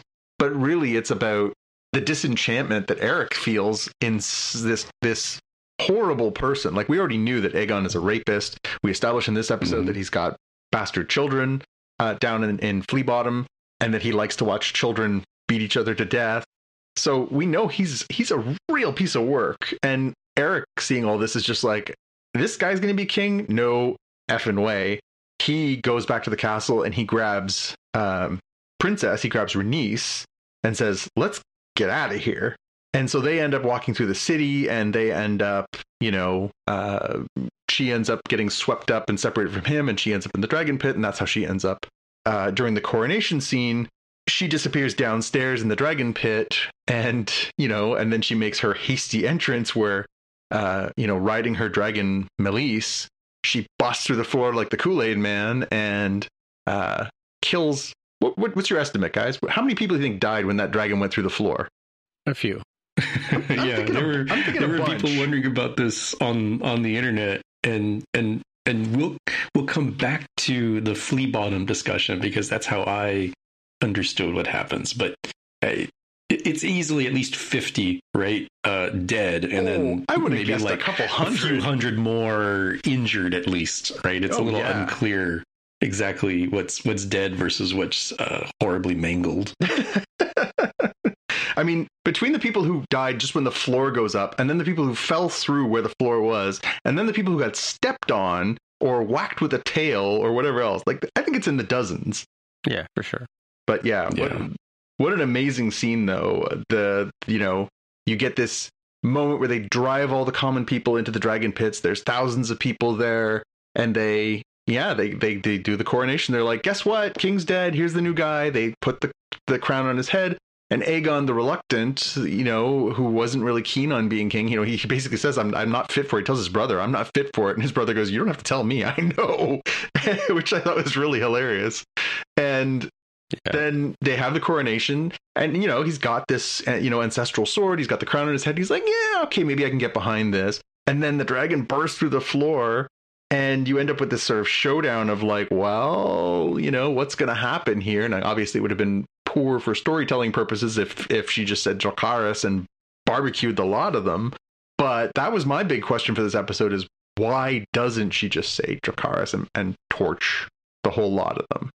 Well, I mean, you got that. My favorite scene, my favorite pew-pew was when the dragon, like roars at them, right? And you're right, doesn't build up the ball of flame in this thing. But how come they weren't all covered with spittle after that? They should have been, shouldn't they? Like they should have looked like from the Ghostbusters. They should have been covered in slime, Yep.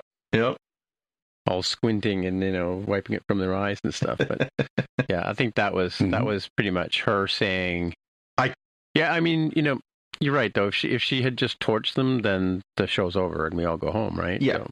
Yeah. And I did see some stuff online about this. So that scene was not in the book. That scene was a show invention, just to add some pew-pew to an episode that otherwise is really just politics, right? So I guess the point of doing it that way is that she is supposed to say in that moment, because she has that great... I think the Green Council scene is amazing. The one scene we kind of skipped over is the scene where Alicent goes to see Rhaenyra in the... Rhaenys inside the Red Keep. And she basically says, hey, here's the deal. We'll put you in charge of your own area down there. You can be the lady down there. Like, we'll sell you. Here's all the things we can do for you. And the response back from Rhaenys was my quote, which was, she says, you desire not to be free, but to make a window in your prison. She basically says, like, you are thinking small, person here. Like, you really aren't seeing the big picture. Right now, you hold all the cards, and yet you are just trying to carve out a view as opposed to, sitting the throne, right? And it comes back in the end. I think the interpretation that I've seen that most people have adopted on some of the blogs I've been looking at and stories I've been looking at this week, the consensus is, well, in that moment, she's thinking about barbecuing the lot of them, and she sees Alicent step in front of her kids and says in that moment, well, I'm a mom, you're a mom, my kids are dead, I don't want to be somebody who kills a mom defending her kids too. Right.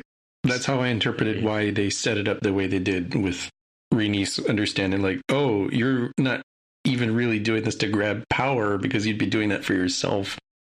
At worst, you're grabbing power for your child. And that's why I feel like she doesn't kill her there. And there were definitely people who were like, wait, but what about all those people who got killed? It's like, well, let me tell you, to the nobles, those are not people. No. Right? As evidenced by the fact that, they have this, child fighting ring that is just like okay, we'll add it to the list. We'll get to that. And it's not like what? That's terrible. Of course we're getting rid of that. There was no view of them as anything other than pawns.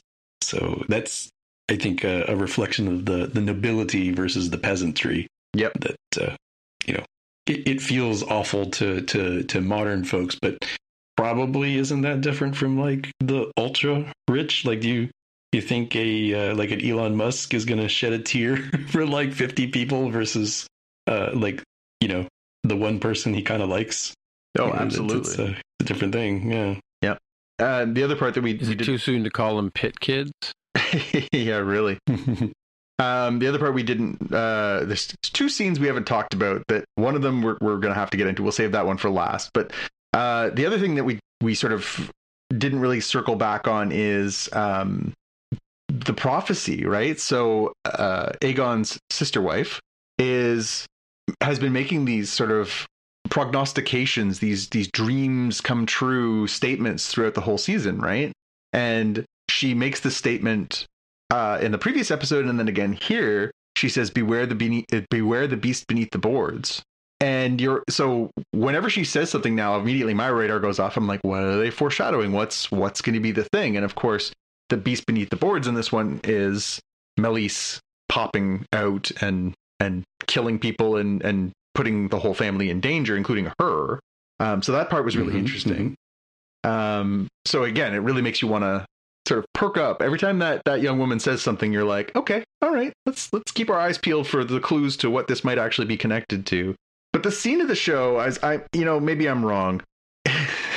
So we talked about the Green Council, amazing scene. We talked about the scene between Alicent and Rhaenys, amazing scene. Those two actresses were killing it in that scene. We have not talked about Larys Strong and the foot scene. Oh, the foot scene? The foot fetish? Oh. He was definitely into that, and it was unique. You've seen so much of pushing the boundaries for television that Game of Thrones has had just from the very get-go, and they include here with like best uncle ever quips and stuff that we can make. But I would not have predicted this particular scene. That is off into the wilderness when it comes to this sort of thing. It's so funny. So, of course, the scene is that Larys is sort of this competing master of whispers. He's the one who, has gone so far as to kill his own brother and father in order to please the queen. He is sort of connected deeply to all these different things and knows all these things that's helping her establish her position and solidify her position. But we never really get the quid pro quo. Like, what is it that he wants back from her until this episode where when he's talking to her and he's trying to sort of give her information, and you sort of see the game going back and forth. At first she takes off her shoes and you're like, well, that's unusual because a queen generally wouldn't do that in front of a subject, even if they were close friends. And then you see her slide off her stockings or her socks and you're like, okay. And then you see her turn sideways and start wiggling her toes and you're just like, oh my goodness. And then you see Larys's hand disappear and you're like, oh, okay, so this has gone here then. Okay, cool. No kink shaming if you're in defeat. Cool, whatever. But this is not about foot fetishizing. This is about power, right? She's using her power as a woman and a sexual person to take advantage of his information. He's extorting her basically to give her the information in exchange for getting to do kind of debauched things to someone who's willing but not happy about what she's doing. So it's an interesting power dynamic in that scene because you think she's the queen, she has the power, but she kind of doesn't. And it does speak to the sort of the exploitation of women across the series, right? That no matter how powerful a woman is, she's still, to some men, she's still a sex object. She's still lesser, to be taken, to be had, not to be given, right? And it's also a beautiful juxtaposition because she's squirming while she's doing it. She's not looking. She's very uncomfortable with it in the same way that we saw her, when she was being in bed with her husband Viserys when he's trying to impregnate her. She is not having a good time. She's not a happy and willing participant. She's doing it because it's her duty, not because it's her pleasure. And the the juxtaposition of that with Rhaenyra, who is a sexual person and takes pleasure in sex and is very empowered by her sexuality, both when she, is messing around with her uncle and then messing around with her sworn sword and Kristen Cole. And then, in later episodes, she's sleeping with Harwin Strong, who we know that they were in love with each other and they had a great sex life. And then she's already pumped out like multiple kids with Daemon over the last 6 years. So clearly there's a good sex life there too. So I thought that scene was really, really rich and there was a lot to pull from it, in spite of the fact that it was also really kind of off-putting and gross. Depends on your perspective, I guess, right? Yeah. I mean, it's been one of the questions that I've had circling in my head the whole season was, what does Larys want?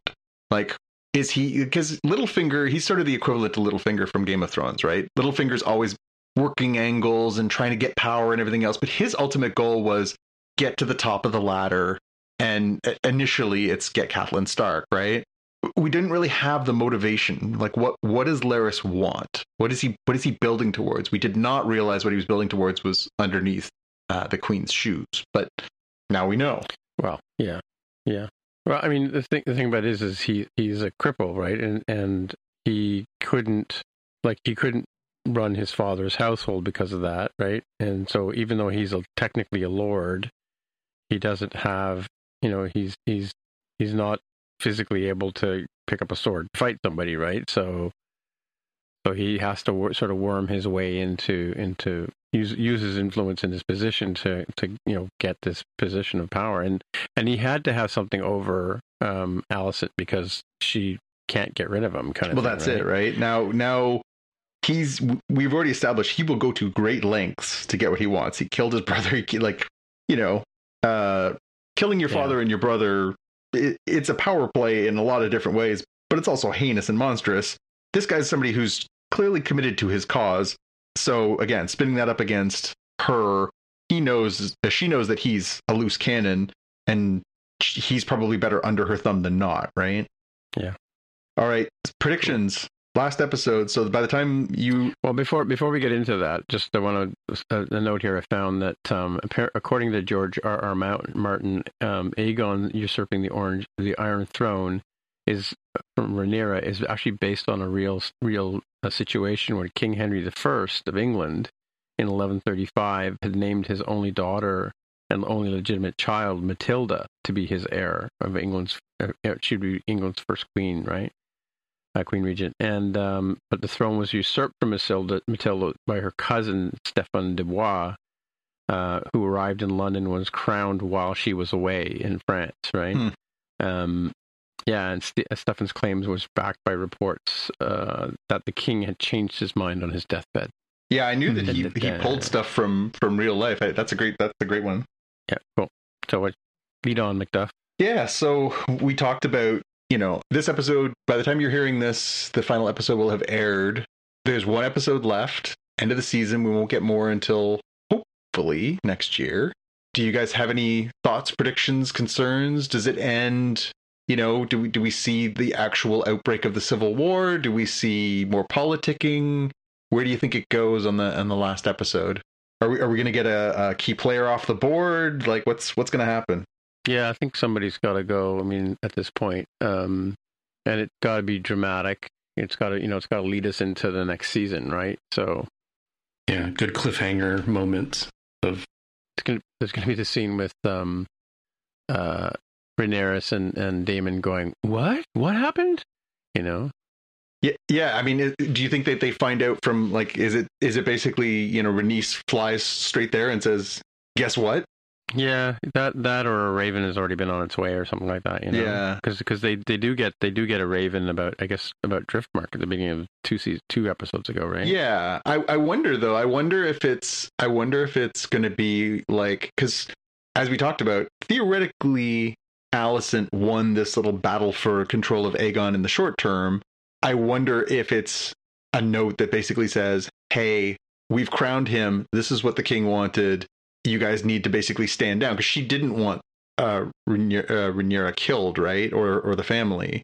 Yeah. I wonder if it's not we come in guns a-blazing. I wonder if it's hey, we've done this thing. You should probably just roll with it. And that sort of starts because Daemon's not going to take this.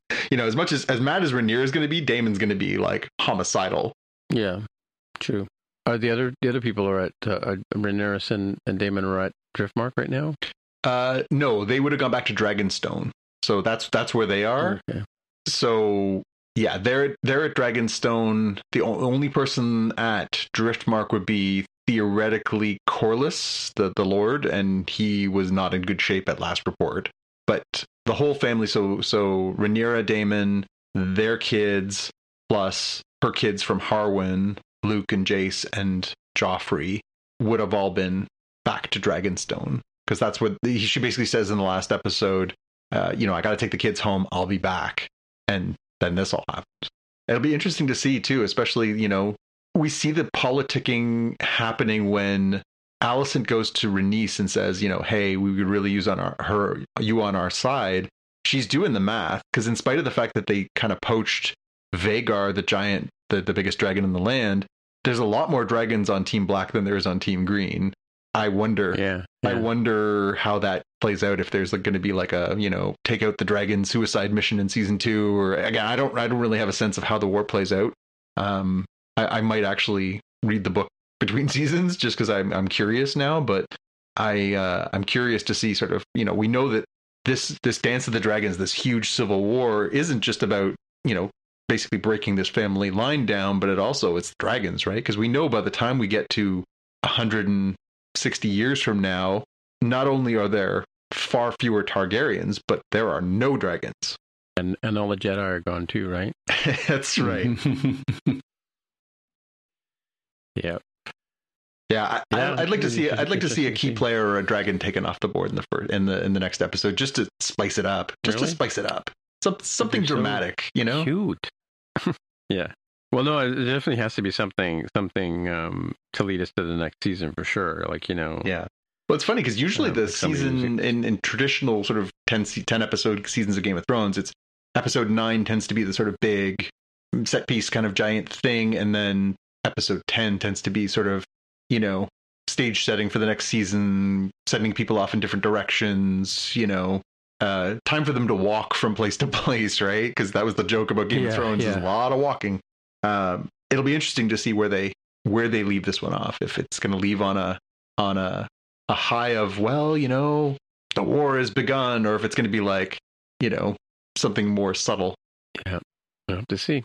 Well, let's move on to our watch list in the meantime. Jaime, what do you got for us? So I made reference to the Kool-Aid Man a few different times, and I realized that not everybody may know. I don't know if they still run these commercials, the same sort of boisterous enthusiasm, but the traditional sort of Kool-Aid Man commercial is kids doing something. It literally doesn't matter in this one that I've put in the show notes. It's from 1978. It's a bank robbers. So 2 kids and a police officer who's not very good at his job are apparently trying to track down and stop some bank robbers from getting away with their heist. And they get cornered by said bank robbers until the Kool-Aid Man comes bursting through the brick wall and saves the day. Right? He's the overpowered dragon in this metaphor. So it's really short. It's 30 seconds. I highly recommend watching. This is the charming era of the Kool-Aid Man. And if you've seen that meme on like Family Guy and stuff, that's where that comes from. For those of you who, I thought he was a jug of Kool-Aid. I didn't realize he was a man per se. Well, yes and yes. I mean, he is a pitcher of a glass pitcher of Kool-Aid, anthropomorphized as a man, the Kool-Aid Man. Okay. And then he pours himself when somebody says Dracarys, he pours himself out over people. I guess It becomes this weird sick fetish or something. That's I didn't know you were going to go there, Jaime, but thank you. Consume the liquid that comes from my body. It's like, okay. There's no positive way to view this interaction. Oh my goodness. It's sticky sweet. Oh, yeah. Oh, I can't top that, but I'm gonna give my thoughts anyways. So we've got another Star Wars series coming next week on Disney Plus, Tales of the Jedi, which we got a teaser for a few months back, I think at Comic-Con or D23, I can't remember which one, but this is the series that is a series of shorts focusing on sort of the twin paths that are experienced by Ahsoka when she's a little girl and sort of going through the, finding out she's a Jedi and sort of maturing and her experience becoming a Jedi, and then also Dooku, Count Dooku, who, did start out as a Padawan and then a Jedi, and cross paths with some pretty important Jedi along the way. His he was, I think Qui-Gon was his apprentice, and so we're gonna get some familiar faces. This is also set in the same style as Clone Wars, so it'll be very familiar faces, style of animation, and everything for people who are Clone Wars fans. So I'm not sure what to expect from it. I never know what to expect from a short. How much are they really going to get into? How, all that. But I am excited to see a little bit more of the backstory, especially for Ahsoka, as we know we're getting an Ahsoka series coming down the road. So seeing more of her, getting a little bit more of her backstory is interesting. And even just the Dooku of it all, trying to see, how did he fall? Why did he fall? What we know that from a little bit from the books and some of the ancillary information we've gotten, but to see it come to life and to see, you know, this sort of disenchantment turning into evil is a tantalizing thing. So I'm excited about the series, and it comes next week. I think it's the 26th. Yeah, that is Wednesday. I got to mark my calendar for that one.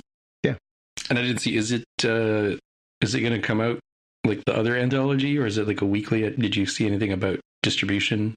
I haven't. It didn't say like it was premiering. It sounds like it's kind of dropping. Like I got the feeling it's more like was the one Forky Lends a Hand or whatever it was called, the one from Toy Story. Sporky. Oh, is it Sporky? Yeah, Sporky.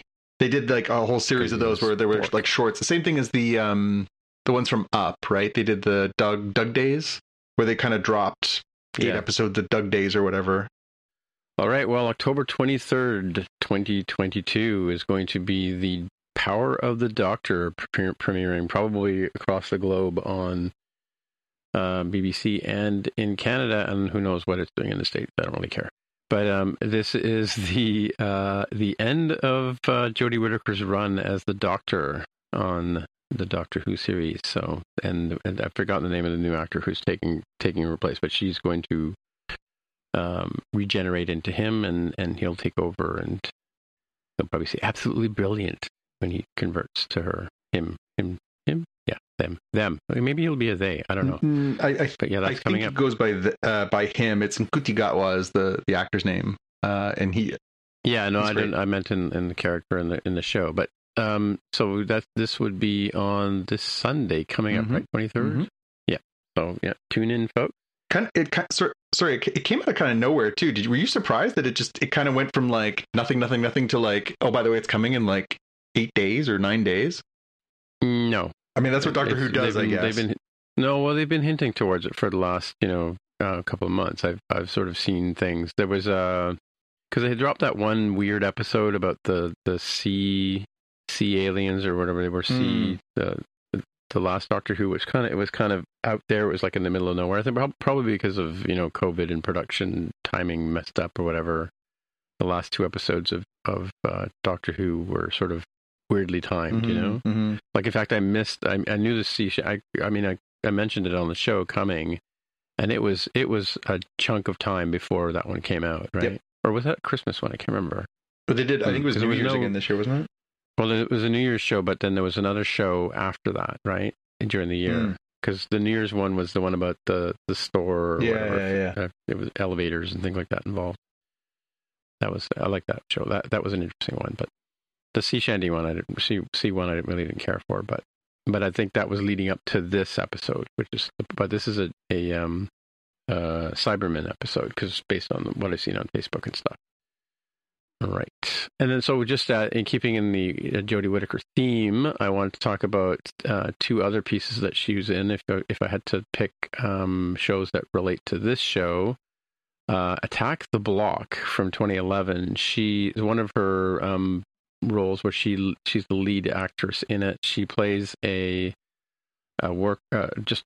young lady who gets mugged by a bunch of hoodlums in a neighborhood, and then there's like these space aliens that take over, and she and her muggers sort of team up to take on these people. And one of the lead muggers is John Boyega, and it was one of his roles before Force Awakens, which was 2015. So I think they were probably very close. He was probably he probably got the role of in Star Wars before they made it was around the same time. But anyway, this movie did come out 3 years before Force Awakens. It's a really good movie if you're into sci-fi, and I'm surprised it's not on as a Halloween sort of thing because it's got that sort of vibe to it. It's very very British in a sense, but it's a really, really good movie. So check it out.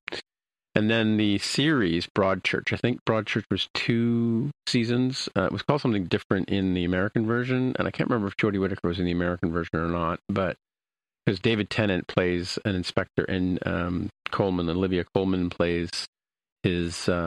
He's like the big hotshot detective coming from out of town, and Olivia Colman is the local detective, and the 2 of them team up to solve a child's murder, and Jodie Whittaker plays the mother of the child who's murdered.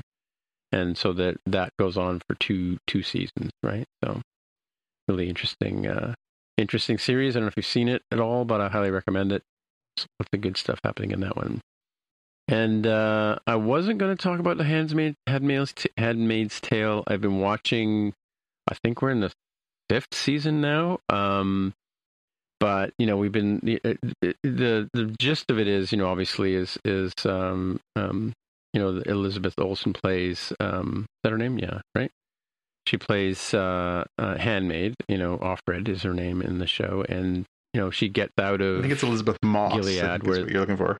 Elizabeth Moss. Yes, thank you, Elizabeth Moss. Yeah, she gets out of Gilead, and Sabrina is her nemesis, who I mentioned last week. And this season has sort of been pitting the two of them against each other. And the last episode was a complete plot twist. The whole plot turned left. So I'm back on the bandwagon of recommending this show. It's a lot of feels in this show because, it's about, women and their roles in society and how twisted one society can be. At the end of last season, Elizabeth Moss' character made it to Canada, to Toronto, right? So she gets out of Gilead. Gilead is part of the United States in this future sci-fi. It only looks like downtown Toronto. And then the last thing... only looks like downtown Toronto. Yeah, Boston. Toronto stands in for Boston in this particular show. So, and plus, some of the buildings. I think Justin was involved in a couple of episodes of this show too. My nephew, and it's filmed. Some of the houses are filmed in that they're in, or some of the richer neighborhoods in Toronto as well, where the houses are really nice. And on Apple TV, Shantarattam came out. It's a show starring Charlie Hunnam from Sons of Anarchy. In his native Australian accent, he plays an Aussie, and who ends up in India. And interesting, sort of. It's like set in the 30s, I want to say, 30s or 40s, and he plays an ex-con who ends up in India and basically ends up working as a doctor. So I've watched the first 3 episodes, I think. They dropped 2 on a week ago, and then the last one just came out on Friday. So yeah, it's on Apple TV. Check it out, really good, and looking forward to seeing where this one goes. So those are my watch list items. And that's it for another week. So hey, Jonathan, people want to get in touch with you. Where would they find you? Oh, I've been waiting for this. You can find me on Twitter and Instagram as @JPKNews, or you can find me on YouTube as at youtube.com/JPK. Ooh, is that new? They just added the custom tags, so yeah, youtube.com/JPK. Cool, I have to check that out. Mine's still my name, but I don't know if I would change it. Jaime, if people want to get in touch with you, where do they find you? I'm on Twitter as @DevTheHair. Get your tag before it runs out.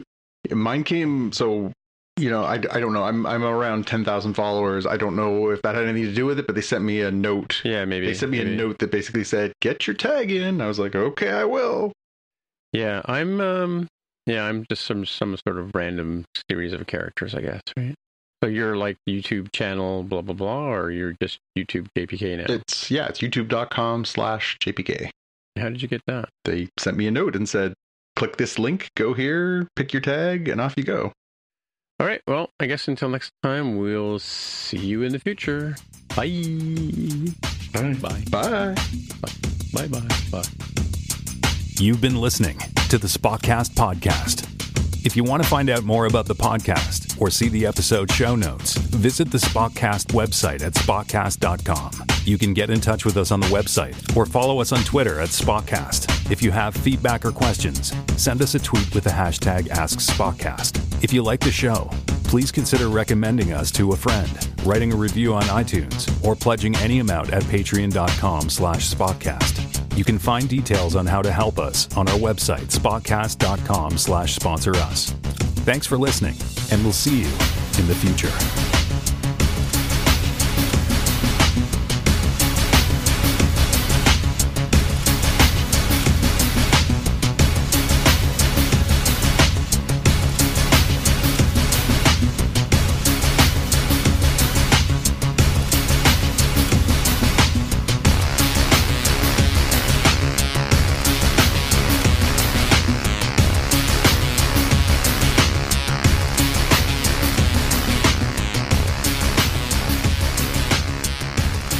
I feel like I missed my window on the Doctor Who thing, actually. A friend of mine who used to work at... Oh, introducing YouTube handles. I just got the email. There you go. A friend of mine used to work at Space, now CTV Sci-Fi, and he sent a note out just a few days before the information came out that they were going to move that Doctor Who special. I was like, oh, I got a scoop, but then it was gone by the time we recorded. The scoop was gone. I was like, oh, damn, missed my window. It's going to be our first scoop, but no, missed it. What's going to be your first scoop? Sorry. Well, getting ahead of the getting the information out there ahead of the announcement that they were going to put that Doctor Who special on. He sent a note out saying, "Hey, by the way, Who fan, their special's coming." And I was like, "Cool," but that was like, I think Saturday or Sunday last weekend. So it was between our recordings, so I couldn't get it into our podcast fast enough. So my custom URL is currently channel URL. Is that what you changed, or you changed your custom URL? Yeah, my handle. So your handle, because my custom URL currently is youtube.com/c/Tim Mitra. C for Canada? Candle. I guess this is an easy to remember web address for you. I guess they just but then there's yeah. So do you know about using a like, I don't, on Twitter I don't have like, if you go to my Twitter account and or my Twitter handle and you look at my profile, in there it's not just like, I haven't just got a description that is me, but there's like a link, what's it called, link URL or something like that. Let me get to my profile here. Your link.bio is like a link tree of some sort? Yeah, link.bio/Tim Mitra, and then in there I can put in all kinds of things. Like, I have my muck rack, which is where writers put stuff, John. I don't know if you know about that. Yeah, no, muck rack. Yeah, and then More Than Just Code podcast. I got my Twitter, got my YouTube, I got my whatever. So I have all this stuff in here already. So yeah, my socials, my internet, my Instagram. I got how to log into this thing now. But yeah, so rather than having, I just put this one link on all of my social, and then everything comes to the one place, and people can find me from there. Ooh. Link.bio. Mm-hmm. Let people know that you've got an OnlyFans. It feels like Linktree, and I haven't heard of LinkBio, but it's basically like Linktree. It feels like it's all of those Instagram people who are like, oh, check out this stuff. It's like, oh, I see you have an OnlyFans. That's an interesting thing that I guess you decided not to put on the Instagram itself. So, like, by far, after, like Twitter and normal stuff, it's like, by far, like, the most heavily used thing I've ever seen. Be like youtube.com/LarisLovesFeet. So here's a question from a guy I follow he lives in Vancouver. Who will be the next UK Prime Minister? Ahead of lettuce, Boris Johnson, general election, or yes? Did you see the Daily Star, the stuff, the lettuce stuff? Oh my God, that's so funny. No. They decided to do a countdown. It was only a couple days ago. They decided to do a countdown. They took a fresh lettuce and they dressed it up to look like Liz Truss. And they put a picture of her next to it and said, who will last longer, the head of lettuce or Liz Truss? So their headline, I'll try and find it for you. The picture for tomorrow's newspaper, on the front cover, it says, like, the lettuce wins. And they've got a picture of this, like, big smiling head of lettuce because it lasted longer than Liz Truss. Oh, so bad. Yeah, that's why I had the Twitter link for the trivia, like, only Prime Minister to not have an episode of Doctor Who air during their premiership since the show began in 1963, according to Morgan Jeffrey. Yeah, I just pasted a link into the bottom of the show notes. This is unrelated, but show you guys what I'm working on. Trying to drum up some interest in the other podcast I work for with a commercial. Oh, somebody's got a combine poll going, Jaime? Oh, sorry, I was listening to the other, the link. It took like 30 seconds left in Jonathan's link. Oh, he sent a link? And where'd you put it down? It's at the bottom of the show notes for this week. Oh, this is your my day job. So I've mentioned that New Amsterdam is my guilty pleasure show that I watch. And coincidentally, this week's episode, one of the many topics that it covers is shortage of nursing. Probably not for the same reason you're going for here in this episode. It was around one nurse who was charged by a sort of overeager prosecuting attorney with murder for what was largely like a medical accident. And so a lot of the nurses are like, so she accidentally gave the wrong drug because she overrode this drug dispensing machine. And so the other nurses are like, the machine won't let me give them the drug. And the doctor's like, well, override it and get the drug. She's dying. He's like, yeah, I'm not going to prison. I'm like, I've got like kids, you know? Yeah, that's nutty. Topical. The show likes to amp up the drama. Yeah, that's right. Was Avis Fabro on Global TV? No, CTV. She worked for CTV for a very long, like decades. Yeah, I remember her. Now she is working with them still on some freelance projects, but she's also working with me as the host of the pod. Which is great. Cool. She's super, super engaged and has a lot of great ideas. Mm-hmm. Cool. Yeah, and I put in those other links. The first one that the Daily started a couple days ago, and then the one for tomorrow's paper is killer. Yeah. Yeah. I don't know. It parallels the House of Dragons too closely, I think. Yeah. I will laugh out loud hysterically if Boris Johnson ends up back as the prime minister. Well, because there's a lot of people that think that he set Liz Truss up to fail, right?